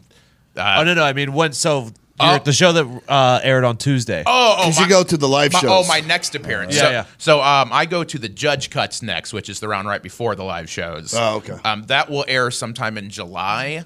I have not been told the exact date yet on that. That's just performing in front of the 4 judges, right? Oh well, there is an audience there, but it's smaller. it's a smaller audience. It's kind of like on it's basically a soundstage TV set. It's a little more intimate, which was nice. Because 4,000 people is a large crowd to tell jokes in front of. That was a little scary. Pat started his first show was 4,000 people. Yeah. Scared shitless, man. No, it's so like you can your brain can't even fathom that many people there. Well, and then Like, the roar too. Oh yeah, it's different because I mean I've been doing shows where if 8 people show up, I'm pumped. Right. They're here on purpose. Awesome. They're gonna love it. And then seeing 4,000 people, like I got pretty comfortable pretty quick because my brain just went. It's just such a mass of humanity. I tried to find where my mom was, and that was it. Like I knew kind of where she was sitting. I found my mom, and it's like, okay, that's all I Yeah. need. Like my mom's there. And there's an art to the you got to let the laugh wave go through before you go to your next before you open Yeah. your mouth again. Yeah, and, It's weird, and right? you're under such a pressure too because with that show you get a minute and a half, 2 minutes. So in your head you're like, you almost would be like, stop laughing! I don't have time for this. quit clapping for me. Not going to be able to hit the end of this. Exactly. You guys don't shut up. Are you getting lighted in the back? Is that what are they doing? No, but It's you kinda like a- but they're very meticulous with. You have to get what you're going to do approved ahead of time. Again, they want to make sure you're not going to curse or do Right. anything I was ridiculous. supposed to speak for 30 minutes last week at this event. Nobody fucking gave me a light, man. I was up there for an hour. And now they hate you. I don't know if I'll ever be invited back. I actually got a text from the lady saying, "Is Pat almost done? It's getting pretty late." An hour. I'll never get invited back. I almost pissed my pants up there. I'm sure the people enjoyed it though. That's a it's problem always the people that set the event up. That everybody else is like, wait, we're having a good time. We had a good time. Yeah, that's I have that problem. That's my one probably bad comedy habit is because I have so much fun on stage. It's my favorite thing in the world to do is perform. That I will time travel. People will be like, okay, you got 30 minutes. And if I'm not really careful, I will do an hour because I'm having such a good time. Yeah, sure. It's like the one thing that I accidentally mess up all the time. I run my light, and I don't do it to be disrespectful. I just love it so much that I don't want to leave. I think I was at 30 minutes, and I was like, man, there's no end in sight right now. I've got a lot to tell you. You need to hear this. I'm trying. I have an ending, and I don't know how I get there any quicker. I am lost in the woods right now. Do you recognize like how big the moment is, like when you get out there in front of all those people, or is it like can that be almost like crippling and you have to just like push through it and do it? That's my word. That's my word. You don't get to say right in front of me. Really? You're gonna park in my spot too? Are you gonna do that? Come on. Unbelievable. Disrespectful. You invited me here for this time? This is what you did? Wow, Christ. Speaking of hecklers, how do you handle them? How do you handle hecklers? Oh, just know that they're hate criming me. But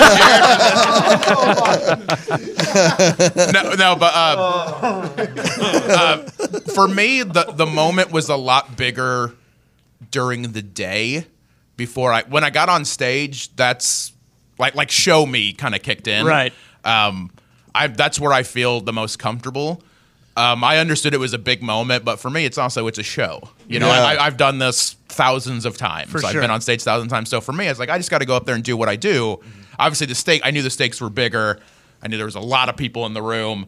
It was more like after I got off stage, after it went so well, like that's when I almost broke down. Mm-hmm. Like on stage, I was cool. I was very emotional. I'm glad you brought that up. But the second I got off stage, it was almost like, whoa, that just happened, didn't it? I started getting me when I was hearing what the judges were saying because there were some significant things being said. Yes. But then when you hit leaving the curtain, going off the stage, and your mom's right there. Yeah, I fucking lost it. Well, and it did look on like the broadcast that you were starting to get overcome with some emotion too, like towards the end of it. Yeah. Dude, when you saw your mom, what'd you think? Oh, like that. That was not to. I know it's not like the manliest thing in the world to talk about, No, but who cares? No, it is. It actually is, by the way. But for me, it's one of those things that like, with how hard I've worked and doing all this stuff, this is hard on my mom too. Like my mom, like I said, we were poor. We grew up in a trailer. She had a child that maybe it was her fault in her head that has a disability. Like all these things that she's had to grow up with my disability too. Right. And she gets more nervous than anybody that I'm sleeping in my car and doing these 20-hour drives to get the gigs. And so to be able to kind of share that moment with her, like I think it was officially for her that she's like, okay, this is okay. This is what it was all for. And my mom is really eating this up. She is becoming a diva. Very much. Like I got recognized at Cracker Barrel today. And I was having lunch with my mom, and she was like, I was on TV too. Like she was mad that they didn't know her. Did you play the peg game? You like Cracker Barrel? Oh, you always play the peg game. Have you ever won? No. Anybody? It might be impossible. It might be what's the thing from Star Trek? The whatever the puzzle thing that they do. That's like it's supposed to be an unwinnable circumstance to see how you. Yeah. Oh, the Rubik's Cube. No. I can't, there's a term for it that Star Trek nerds are going to be very. Basically, it's to see how you handle an unsolvable. Are you a Cracker Barrel guy? Ish. We went through a list of the brunch places, breakfast places. Yeah. Cracker Barrel got a pretty poor rating from the room. Yeah, I mean, Bob it's Evans is I think my breakfast place of choice. I think. Well, one good thing about Cracker Barrel, and I don't know, some people might not consider this a good thing. It's very predictable. Every Cracker Barrel across the country is the literal exact same place. There might be a vortex that you go through. It's probably just one restaurant that they've somehow bent time and space. But like, you know exactly what you're getting when you go to a Cracker Barrel. Some places you're like, this could be anything. Yeah, we don't know what's happening. True. Very true. I tried to buy something off the walls at Cracker Barrel once, shot down immediately, and then got the whole dissertation that they have a whole crew that works the nation to go to flea markets and garage sales and all this stuff to buy that old stuff that they put on the wall. No, that's all that's made for that. Promise you. I had the same conversation. Zito's not buying it. Zito knows. Promise you. Zito knows. Zito knows. I have a Star question. Trek thing was Kabayashi Maru. Oh, yes. That's what I was trying to think of. Anytime, guys. There it is. Maru. There it is. Maru. He can say that, but he can't say fucking. Hey, he grew Abdomen. up. He grew up literally. His parents are from Cuba. They moved to Chicago. He grew up in a Spanish-speaking house. Okay. Only Spanish-speaking in the house. He can understand it. He can never talk back to him. He can only speak English. That is the truth. I was hypnotized. Though. He was hypnotized to forget the language. To forget Spanish because he was mixing English and Spanish so bad that nobody could understand him. The English-speaking people and the Spanish-speaking people. Apparently. So they hypnotized him so he can't speak Spanish, but he can still translate it. Can I get on AGT? Was that no, I think the wizard who did that to you could be you actually lost a talent. I don't know. You can't even. I don't know what's. I'm a one-way bilingual guy. That's all. There you go. Did you say bilingual? He's a one-way bilingual. One way. Bilingual. Yeah, you're like 1.5.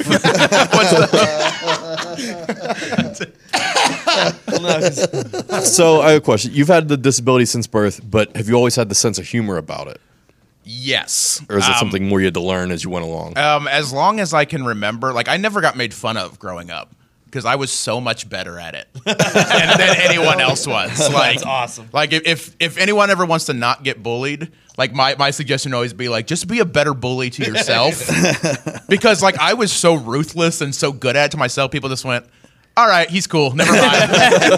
This isn't worth it. Not gonna be able to outdo that. That's what Eminem did at 8 Mile. Yeah, basically, and so I never had a problem with it, and it also helped me not be a bully too, because I knew people would try to do it. Mm-hmm. So like I kind of took pride in not ever making fun of anyone else, because growing up is hard enough. You know, like it's hard if you're a popular kid growing up, let alone if you got something else going. So for me, like I sort of learned early that this isn't going away. You know, I'm not going to wake up and have arms. That's just not how it works. No matter how many prayer circles have tried that. So I just kind of learned like I can be sad about it, or I can make money. Mm-hmm. And, I can have a career. Have you become a role model for other people with disabilities? Not on purpose, but I'm happy to do it. A lot of the messages that I've got from people has been, thank you for being the one of us that got on television, like it gives, I have a son that has something like you, and thanks for doing that. Like, it's gotta feel good. It does. I'm not gonna lie and say that's why I got into this. I got into this because I like it, right? And I'm an egomaniac, and, and people enjoying you is fun. But it's a nice benefit because it is important to me. Like, what I said on the show was true. There was no outside of Jim Abbott. Mm-hmm. Which I wasn't going to be a baseball player, but there was no one that had anything like me that they let be on television. And if they did, it was always some really like glurgy, like look at this poor guy. Don't you feel better that you're not him? Oh.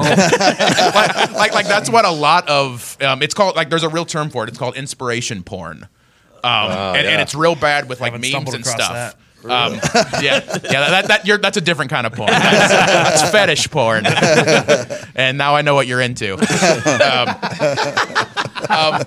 like everyone's seen like those memes. They'll show like some kid who doesn't have legs like running, And then it's like, what's your excuse? Well, you're fat and lazy. That's what it is. Like, a kid just likes to run. Like, they're not doing it to make able-bodied people feel better. Right. You know, like, just go run, fatty. Like, I don't know what to tell you.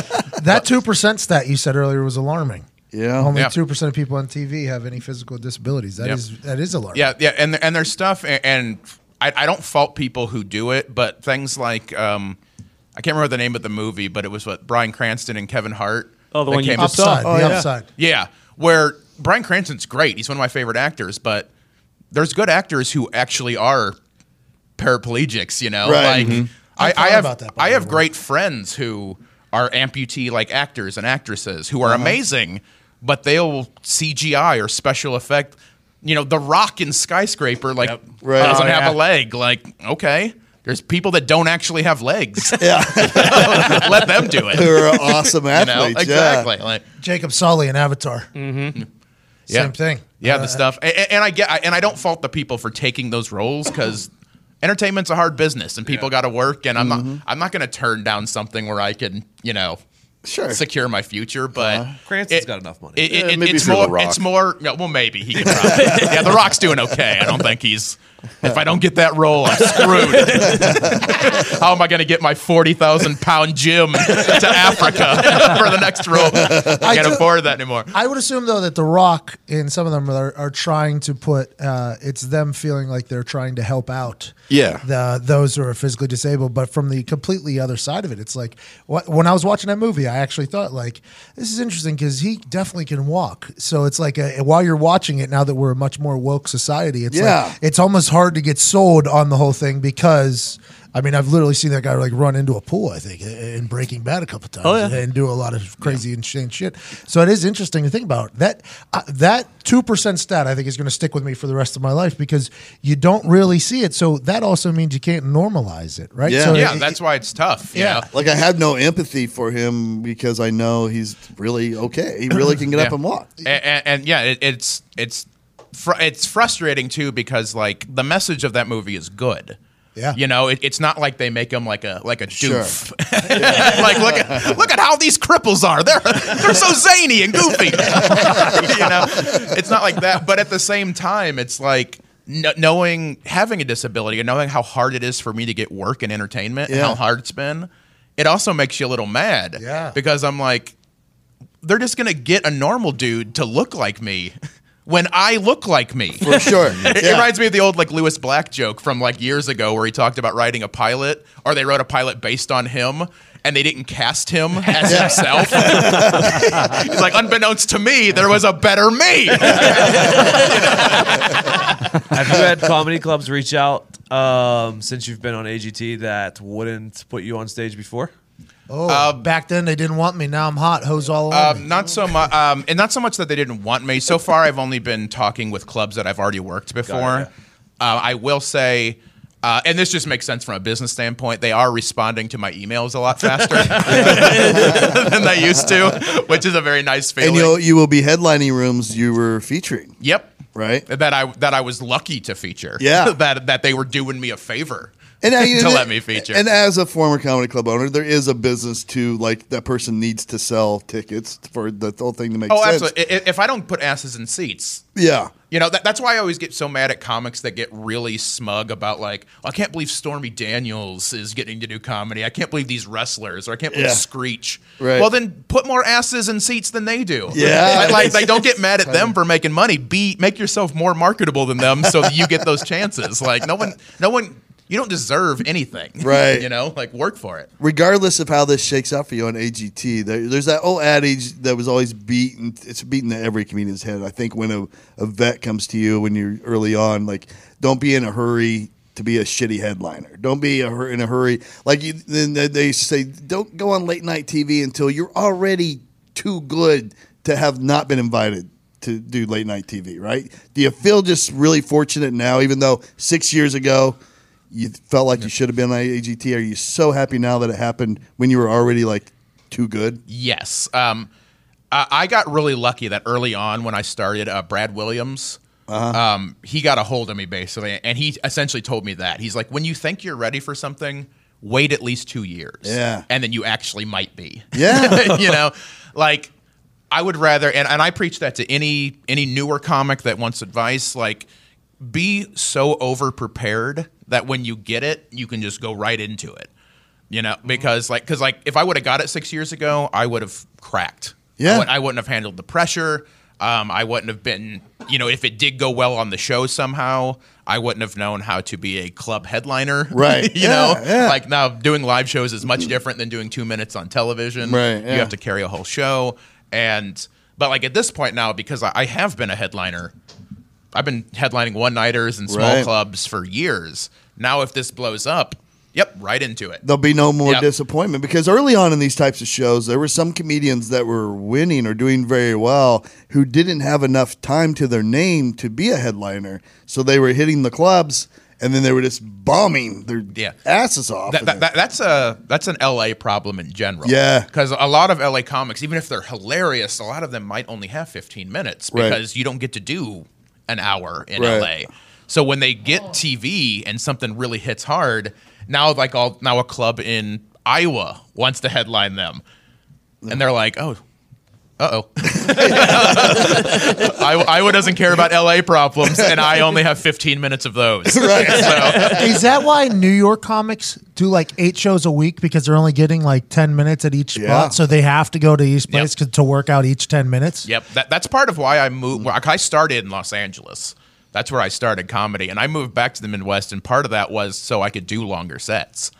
People will let you just on a flyer, whether you're ready or not, they'll let you do 45 here. Right. You might eat the biggest one you've ever eaten, but they'll let you do it. And LA, you just aren't getting that. It's just not going to happen. So, did you start out in open mics in LA? Yes. You're waiting in line at the Laugh Factory, waiting to play for Jamie Musada. I would travel. I didn't wait. I didn't do the club waiting. I probably should have hung out more early at the clubs, but for me, it wasn't worth the time investment to sit around for 8 hours to maybe get to perform for 2 minutes. I'd rather do a Brazilian restaurant that's guaranteed to let me talk for 7 minutes. Yeah. I would rather work on that to make sure I was getting the stage time instead of my face just being present and then not getting to go up. What was the most awkward place you've done comedy in? I've done comedy at a Mexican clothing restaurant where they sold both Mexican clothing and served Mexican food. Oh, Morty's. Very similar. Very similar. I've done so much that doing shows on the street is always weird. Those are awkward where you're basically just attacking people with your bad jokes. They're like, man, I'm just trying to get to Starbucks. Why are you yelling at me? Why are you so mad at me? I've done a lot of weird colleges because college gigs I like them and they're really fun and they're good money. But a lot of times they're like, okay, you're going to be performing at noon. You're going to be in the cafeteria. We're not telling anyone this is happening. And it's finals week, so they're all very, very stressed. Make them laugh. Yeah, have fun. Here's your check. So a lot of that, and just even some dive bars. I've done so many Moose Lodges and American Legions, and I've definitely earned where I'm at now. I can say definitively the amount of dive bars in small town Kentucky that I've had racial things yelled at me, which doesn't make sense because I'm white. But yeah, so I've done a lot of those. I'm ready. I'm excited that I can do those by choice now. Yeah, instead of necessary. When you were growing up, like you played football and stuff, right? You were a big sports guy. What do you think? Like, and probably your favorite thing is the WWE and professional wrestling. Yes, absolutely. Your favorite thing in the world. Yep. Would you, if you weren't born with the birth defect, would you possibly think you could be doing that? I tried to do that with the birth defect. Yeah? That was the reason I got into theater and things like that was to help me be a wrestler. That was the point. Right. I trained to be a wrestler for like 3 months and my back couldn't take it. It wasn't the arms. It's my back is garbage. Okay. All right. And for anyone who complains that wrestling's fake, scripted is the word you want. Those are two very different things. Yeah, we've been for one, have been very educated about that world, and it is no joke. Because I played quote unquote real sports my whole life. That 3 months of wrestling training, I was the most pain I've ever been in. Yeah. And it's the fake stuff. Yeah, all right. Yeah. Whatever you say, Karen. I always assumed that the WWE ring was just a softer ring than everything else that I've been in because it's been cheaper rings everywhere. And then as I continue just to learn more and more about the business, I'm like, no, they're really just falling right there on 2x4 basically. Yeah, basically, yeah. Just 2x4, a little thin, maybe matte over some plywood, basically. The thinnest memory foam you've ever seen in your life. It's rough. And through doing comedy, I've got to be friends with a lot of wrestlers, and I have the most respect in the world for them because it's not any... Wrestling and comedy is actually very similar with how the lifestyle is, too. I think that's why I enjoy meeting all these wrestlers. I do. I think there's a big comparison. Because, I mean, my friends that are wrestlers have all done the same. You know, you drive 10 hours in a car with 6 dudes to maybe make $10 to do a show where 12 drunk rednecks showed up and hate you, and so when you finally get that break, it's the same kind of thing. You put in those miles and you do the grind, and it's why I've always loved it. It's just been it's fun. It's goofy fun, and it's I a love talent show, just like AGT. It's literally so many different things. There's comedy, there's drama, there's romance, there's action. It's everything. Yeah, it's sports. Yeah, if you just like competitive things, like it's got the aura of that. I always get mad if people if you like wrestling, people that don't like wrestling are so aggressive about it. Yes. Like if you say you don't like anything else, like I don't care for baseball. People are like, all right, well that's up to you. Mm-hmm. But you're like, well, I do like wrestling. Here's why you're wrong. I'm gonna cancel. I'm gonna call into work today to make sure you know what an idiot you are. Have you ever met or are you familiar with? I think his name is Dustin Thomas. He's the bilateral amputees in AEW. I haven't met him, but I know of him. Yeah, so he's a professional wrestler and he has no legs, and he's basically it's his torso and his upper body. He does some amazing stuff in the ring. Yeah, he's fantastic. The clips I've seen, I have a few buddies that are with AEW, so I'm hoping I get to meet him through there, just because I like hanging out with wrestlers. That's fun for me. But yeah, who's your favorite? All time is Chris Jericho. Okay, really? Yeah, Chris Jericho. I was there. I got sold. I didn't plan it, but I was there live at his WWE debut with the countdown clock. Oh yeah, and it's still. Outside of what happened Tuesday with AGT, it's the coolest thing I've ever seen in my life and been a part of. Like anytime I watch that clip, I still get chills. Like I was there. It was amazing. Oh, that's incredible. And from there I was like, yep. And he's funny and charismatic and he's. Are you going on his cruise? No, I would like to. I would. You could probably perform on that cruise. I was gonna say I'm good friends with Brad Williams, and I know he does He's the comic on the cruise. Brad, hook him up. So, Brad, if you can maybe put in a little... I'd be happy to do it. I also don't like water that much. So that's part of the Me neither. Not a strong swimmer, in case you're curious. How was your football career when you played? I was an okay high school football player. I did it because it was fun hanging out with my friends, and I love football. Mm-hmm. It wasn't like I had any aspirations. I'm not a super athlete. I know, but my skill is telling jokes about my wiener to strangers.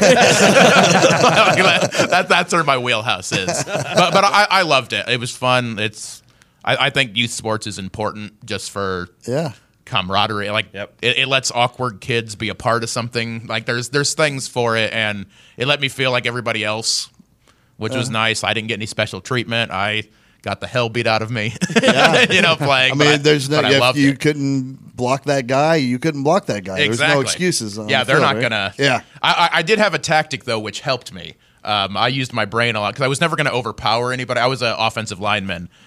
What I would do the first play that I was out there every game, I would reach my hand out and shake the guy's hand. I'd be like, hey, good luck out there today. And then he would never want to hit me the entire time now that he's touched it. So I looked a lot better than I actually was skill-wise. It was my favorite thing in the world to do. Hey, man, good luck today. If you want. Yeah, you're not going to catch it. It's fine. That's only if I sneeze in your mouth. That's the only way that can happen.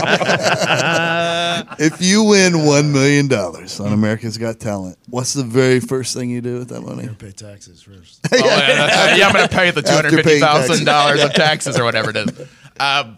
The real life boring answer is I'm paying off my student loan and just having that done.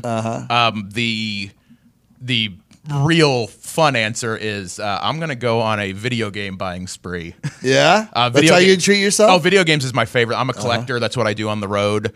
When you're in these weird towns where you don't know, like I don't know anyone in Tulsa. Right. Who do I know in Tulsa? So when I go to these towns, I'll look for like small mom and pop game shops and buy games for my collection. I have like 2,000 games at this point.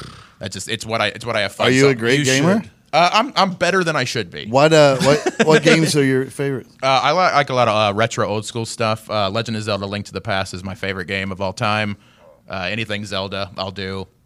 But I collect everything. I have like 25 consoles. I don't mess around. What about Mario Kart? I love Mario Kart. Yeah, I'm not very good at it, but I love it. Oh, okay. You're gonna have to start doing the Twitch stuff. Yeah, man, get into gaming. I've done a little bit of it. The only problem is I need to buy a rig that I can take on the road because I'm in my car all the time. We got one. We got one. You need to talk to Zeke. No, we literally got one for you. Sweet. Yeah, it's easy. Yeah, what you should do after you win $1 million is pay Exhibit and hire him to pimp my ride your Yaris. And then he'll put a video game console in your Yaris. And your bumper. I put an IMAX in your trunk. Watch it while you're driving. You're like, what? The rear view mirror is set up perfectly for you to watch anything in 3D. We've replaced your windshield with a picture of Mario. You like sleeping in your car? The back seat's a waterbed. That show is the best. Those cars ain't never work. No. Yeah, you can't do anything with them. They fall apart in like 2 weeks, right? First time they hit a bump, shit starts falling. I had a buddy. He was a comic that I had started with who was on that show and got his car pimped. Oh, really? And then got T-boned like 2 weeks after. And it was the saddest thing I've ever seen in my life. It's hard to pay attention to the road whenever you see a fucking popcorn machine. There's like an inflatable tube guy just on the roof doing stuff. You're like, why is that? Wacky inflatable art floating too, man. That's your favorite guy. Yeah. We thought about getting one of those out front here. You absolutely should. Yeah, something to think about. I refuse to come back until I see one. if I don't have one at the door greeting me. Just fucking sing.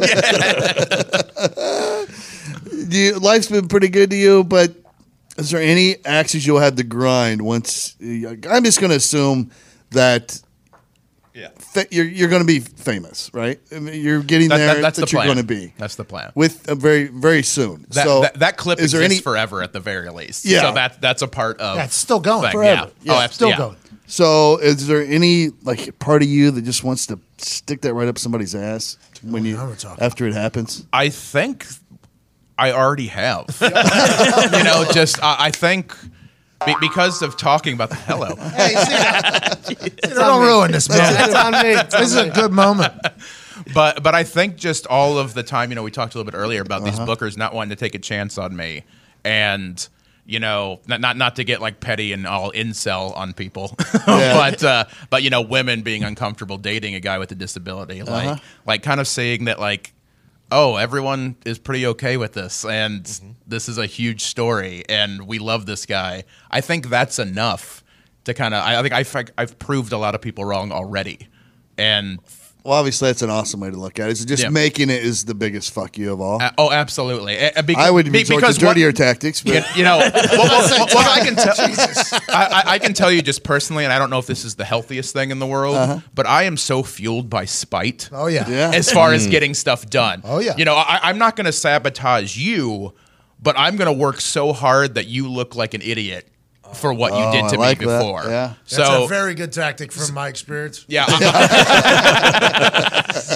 Because I think if everyone was just like kind of just gives you opportunities to let you do, like I know who I am. I probably would have been lazy. If everyone just would have handed me anything I wanted, I would not have worked as hard as I did to get this. And you feel like you had to be extra funny? Absolutely. Yeah, I do too. Because I have to be because again, everyone looks at me in the first glance. They're like, "This is going to be a novelty, or this is going to be some sappy. It's going to be puns. Yeah. It's going to be like." Because nothing drives me like crazier like than you'll see like a comic in a wheelchair and he's like, I'm a sit down comedian. Like, quit pandering to these idiots. All right? You're not supposed to make able-bodied people feel better. Like just be yourself. But I have to prove that I'm actually funny. I won't be able to do this anymore just because people are going to know me now. Mm-hmm. But what I love to do in my acts, I'll spend 10, 15 minutes and not mention my arms at all. Oh, yeah, I've seen you do it. Because I want to prove that I'm funny. And plus, I get to build a lot of tension to that big moment of when I finally acknowledge it. They're like, oh, God, good, he knows. I didn't know if he knew. He didn't. We should have told him. So now, though, you're going to have all your fans at shows. Will you treat that any differently? So, like, instead of being on somebody else's show, like, now people are going to be, like, coming strictly for you. I'm going to have to. It's cool, weird. by the way. It's very fucking cool. It's a very cool. Like even just for these shows that I'm doing, like obviously I'm featuring for Brian Callen, who is amazing, and I should be featuring for him. He's fantastic. But the amount of people, I know there's going to be people there on purpose because they saw AGT. Hell yeah, man. Before, like what my philosophy, like usually when people would see me at a show, I was a happy accident. That they happened to enjoy. They loved me. Yeah. But they did not know I was going to be there. Yep. Now they're going to be there on purpose. It's a different kind of pressure because now you have to entertain people who want to see you.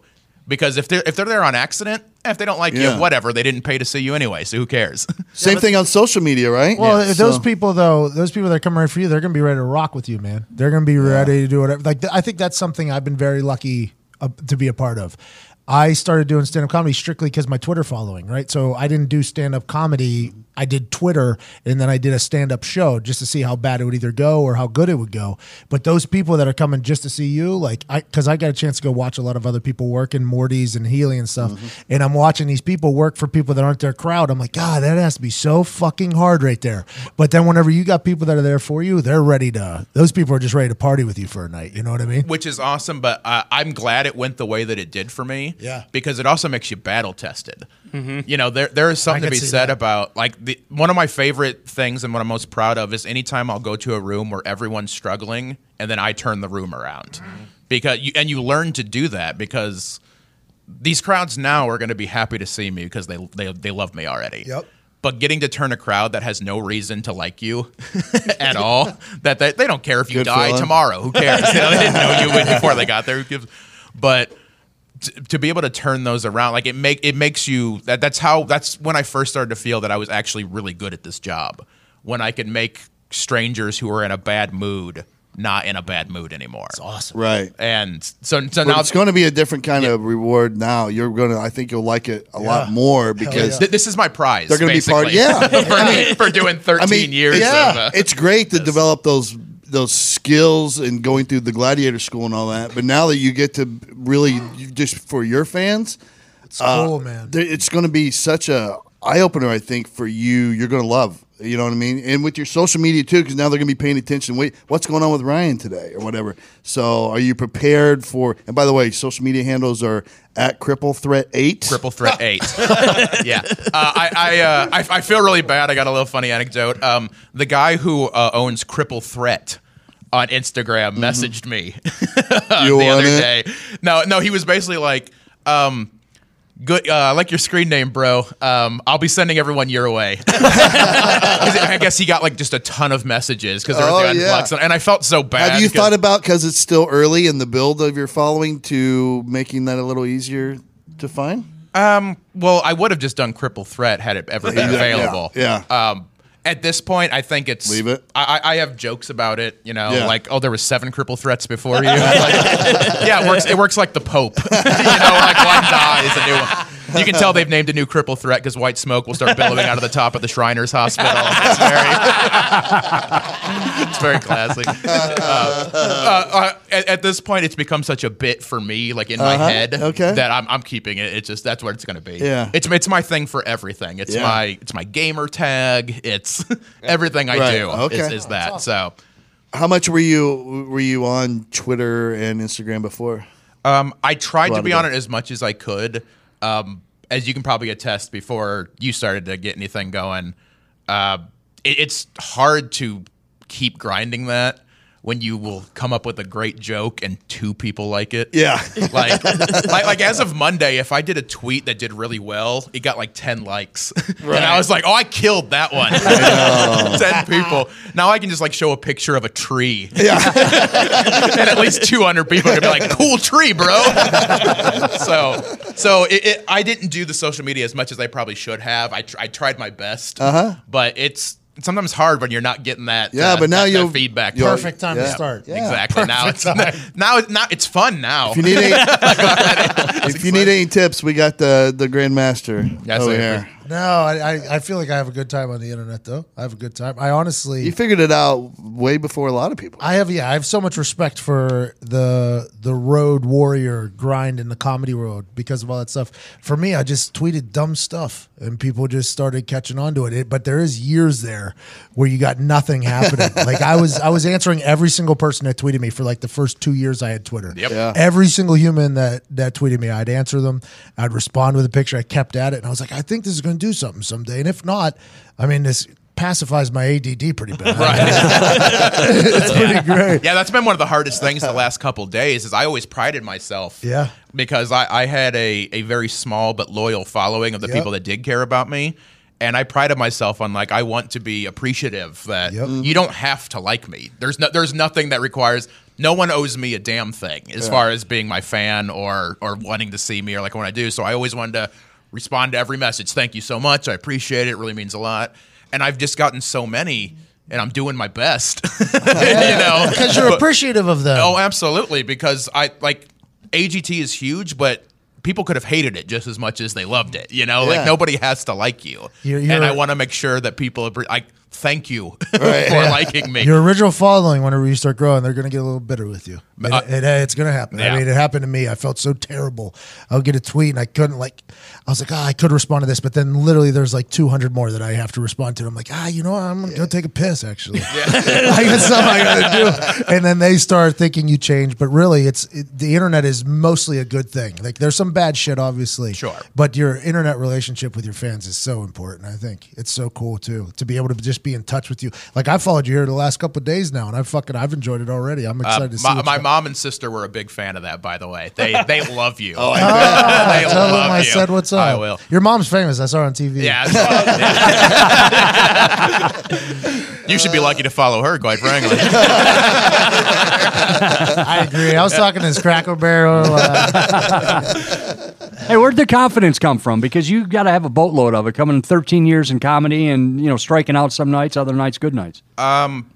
Just comedy is what I love more than anything in the world. I'm really strange. I'm super confident when it comes to performing and the stage because I knew I was good at it. I am not that confident in my normal life. So I think that being on stage and I'm really not. I'm confident with some things, but not to get. I'll get a little real on it. Having a handicap is not fun. Yeah, it's not a fun time because you're expected to be strong all the time. For everybody, you're not allowed to be a sad cripple, that's not. But there's things that bother me, a lot of my act, and that's kind of how I've dealt with it and kind of done my therapy through it. It sucks going to the grocery store and not being, left alone, having kids stare at you for existing, having women be afraid to be seen in public with you because what are people going to think that you're with? That guy, that stuff's hard, but it's real. Not, it's not easy. Yeah. And that's why I've always loved comedy. Like being on stage, I get to control that narrative. I get to be your world. I get to be a superhero. People are going to listen to what I say, and you're going to treat me the way I want. And I've over the years, I've had some trouble translating that to real life. I've gotten better at it. It's still tough though. It's not. So you mean outside of performing, your tendency would be just to hang out alone? It's easier. Or just hang out with my buddies at, hang out at the apartment. I'm not a drinker. I don't do a lot of that anyway. So a lot of those things I don't. But I'd rather stay home and play video games with my friends a lot of times than go deal with people looking at me at a Buffalo Wild Wings. You know, like you're winning, by the way, with the Friends video games things than the Buffalo Wild Wings situation. And in all fair, I do love B-dubs a lot. It's my favorite places I don't want to badmouth them. It's the people that are there, not the actual establishment. Are you thinking that it's going to transition now, though, to people staring at you like, oh, that's the guy that was on America's Got Talent? I hope so. That's a much better feeling. Mm-hmm. You know, that people are, right. You know, like I said, I got recognized at a Cracker Barrel. That was nice. Yeah. That was nice today that they did that. You know, but there's still a trick to it, you know? Like, it's still, I'm going to have kids that are still going to be like, they don't care that you were on television. You're just a weird-looking dude to them. Yeah. You know, and I still have to have girls say yes if I ask them out. You know, there's still things like that that are going to go along with it. Hey, real quick, to hell with those kids. Honestly, all of them, but those ones. And now, not that it wasn't before, but I think you should very much view yourself as a catch, man. Like, if a girl gets to date you, they are hitting the fucking lottery. I think that is honestly how you should feel, because I think these next 10 years for you are about to be such a fucking awesome, fun run, because the loyalty fans that you're about to be. John Dornbos does theaters everywhere. Yeah. Like any night of the week he wants to do a theater, he does a theater because of America's Got Talent and Ellen. I think the next 10 years are about to be a fucking rush time. Yeah. And that's what I'm 90% focused on. Like that's where my brain is right now, is how much fun that's going to be. The other stuff will figure itself out if it figures itself out. But I've worked really hard for this, and so I'm definitely going to take advantage of it. Yeah. Anything else aside. Have agents reached out yet, or like Netflix, if they reached out yet, or anything like that? Not yet. I'm sure they're aware. Yeah. It's one of those things that not to get too inside on it, but like I couldn't sign with an agent right now anyway. Got it. I think they know that, so they don't like. No one's really hitting me up to be like, How long is that? Season. It's basically through the run of the show. You know. Huh. Yeah. Because they just basically want to make sure that you're not. Hold on. So you can go and do comedy clubs. Yes. But you can't sign an agent to help you do bigger comedy clubs. Basically. That makes sense. It's a tampering period. Yeah. Essentially, it's very similar to that. Like there's just things there. Worth it though. One good thing about AGT is it has a following, and they are loyal to the people that do well on that show. And why I love this, because I know like some comics and they're usually just bitter, but. You know, a lot of people kind of look at this like, some people think like AGT is kind of like, oh, it's so corny and it's for middle America and it's so sappy. But like real people who spend real money watch that show a lot. Yes. You know, like I don't want to belittle anyone. Like if I get a Netflix special, that's amazing. But more than likely, anyone who's going to watch my Netflix special already likes comedy. They're probably going to comedy clubs anyway.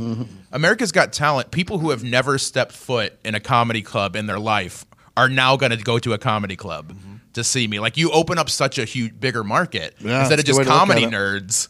Yeah, real human beings that exist are going to want to see you do this. So, like, it's such a huge opportunity. And America's Got Talent's it's the most successful of this format. Oh, yeah. Yeah. Easily. It's the best show. You know, it's the best show. It's so a variety show. Like, it's so much fun to watch. That was the word I was looking. I said talent show earlier, but it's a variety show about WWE. And yeah, like I'll tell you, one of the coolest things so far about doing the show is getting to watch neat stuff happen. You know, I don't get to watch jugglers and acrobats casually in my life. You know, I don't have time when I'm on the road to watch, watch a dude saw his wife in half or whatever. That act before you where the guy was blindfolded, they put salt on his eyes and they blindfolded him and then put a hood on, and then he walked around with a sledgehammer smashing coconuts that were lined up all around his giant friend. And I'm like, this is the craziest, most cool thing I've ever seen in my life. How do you do it? I need to know. I know I saw it. I was like, how do you do it? Practice. That's one how do you practice that? How do you come up with that idea where it's I'm gonna blind myself and smash coconuts? Just a little detail. Putting salt. Half a pound of salt in his eyes. They were there at the same time that I taped, so like I got to meet. Like, my whole question the entire time was just, why the salt? The other stuff I sort of understood because like danger acts are supposed to be dangerous, but it's like, why the salt? That seems so unnecessary to this whole situation. Hey, you're out on tour. Do you ever stop at a Chinese restaurant? I have. Okay. I dabble. Okay, I'm going somewhere with this. All right. We've been talking a lot on this show. We're fans of Chinese restaurants. Yeah, we are big fans. Okay, You're in a very safe place with the safe space with the Chinese restaurant. Where are you at with fortune cookies? their like taste or just as their But I mean, concept? just concept. The whole thing. I think they're fun. You eat them? It's The whole thing? yeah. And the reason I do this, a lot of that kind of stuff comes from being a poor trailer park kid. No. The whole thing. Including the fortune and all. Oh, you don't eat the fortune. Hold on. This is inside. Yeah. Hold on. See the young man behind the booth there? Guy right there. Have you ever had one of those fortunes you read in your fortune cookie come true?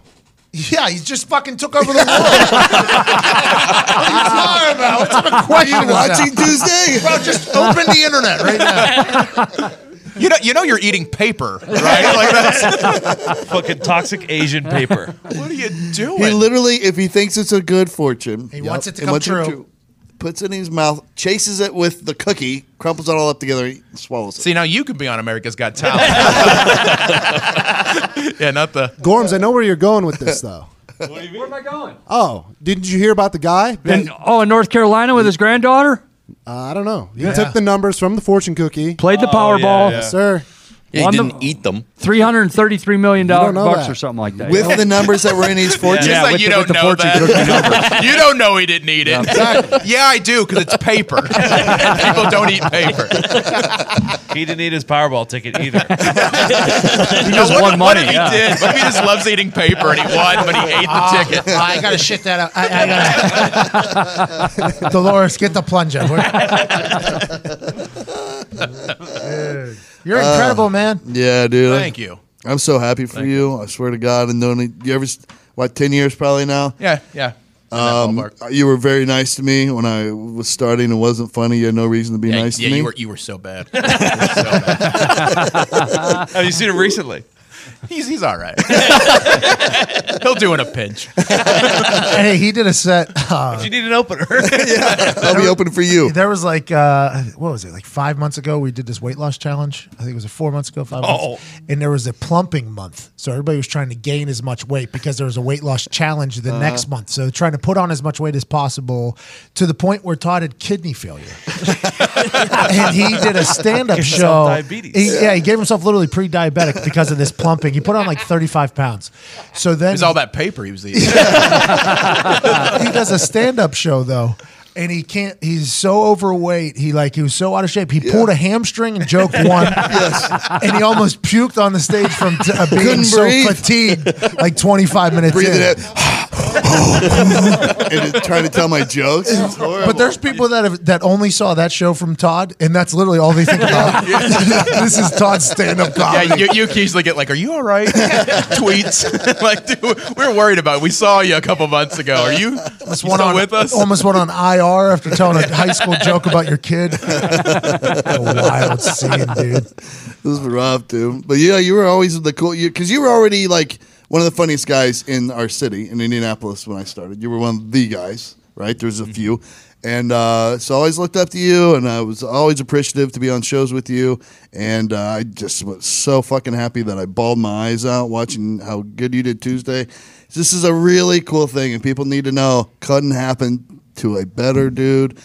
No one is more deserving of that fucking 8 minutes that you had Tuesday night. Well, thank you. Yeah. One of the most important and most meaningful things about all this, obviously, having the support of anybody is great, but it's been constant support from comics. Good. Comedians I've worked with, people I respect that are. It was important to me that if I ever got a break, that no comic would be mad at me for getting it. They wouldn't be like, this guy? Like that. So Who? Anybody cool? Well, Brad Williams is a great friend of mine. I love Brad Williams. Yeah, he's the best. He's the absolute best. He texted me. He was one of the first people that texted me Nice. as it aired. He's so funny. Some of the AGT alums, Taylor Williamson, who was runner-up, I think, on season 8.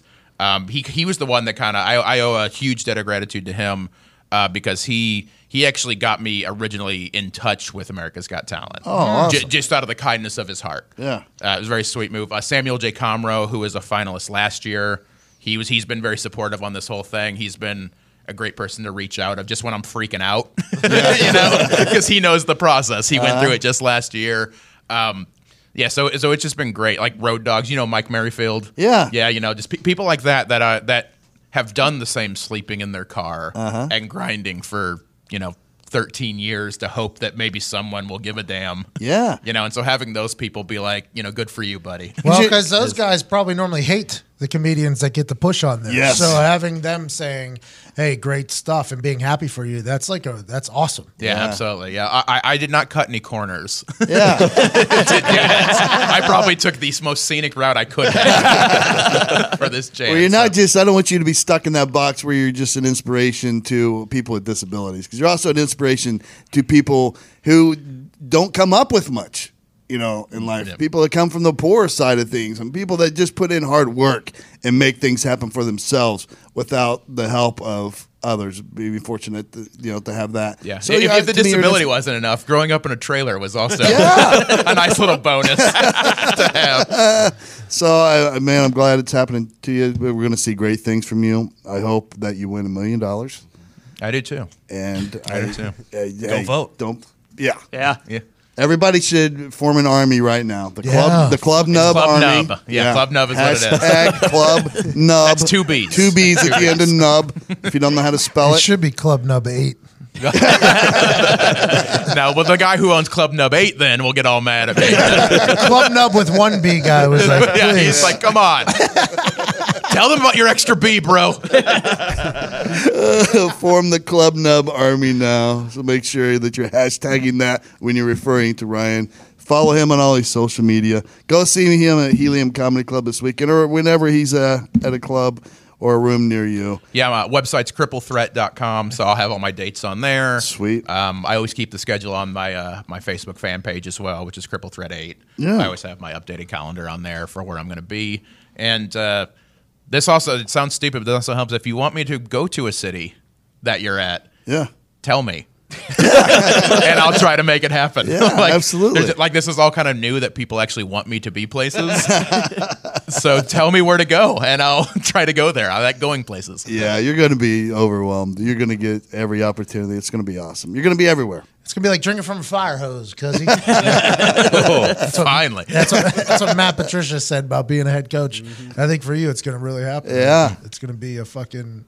Someone's going to actually take a fire hose to me? It's just to see how it goes. America's Got Talent. Oh, so that's my new Why the salt? And why the fire hose? He was telling jokes. The fire hose was not necessary. Thanks for coming on, buddy. Thank you guys I for love having me you so much. Very Really happy. appreciate it. Ryan Niemiller, everybody. Yo.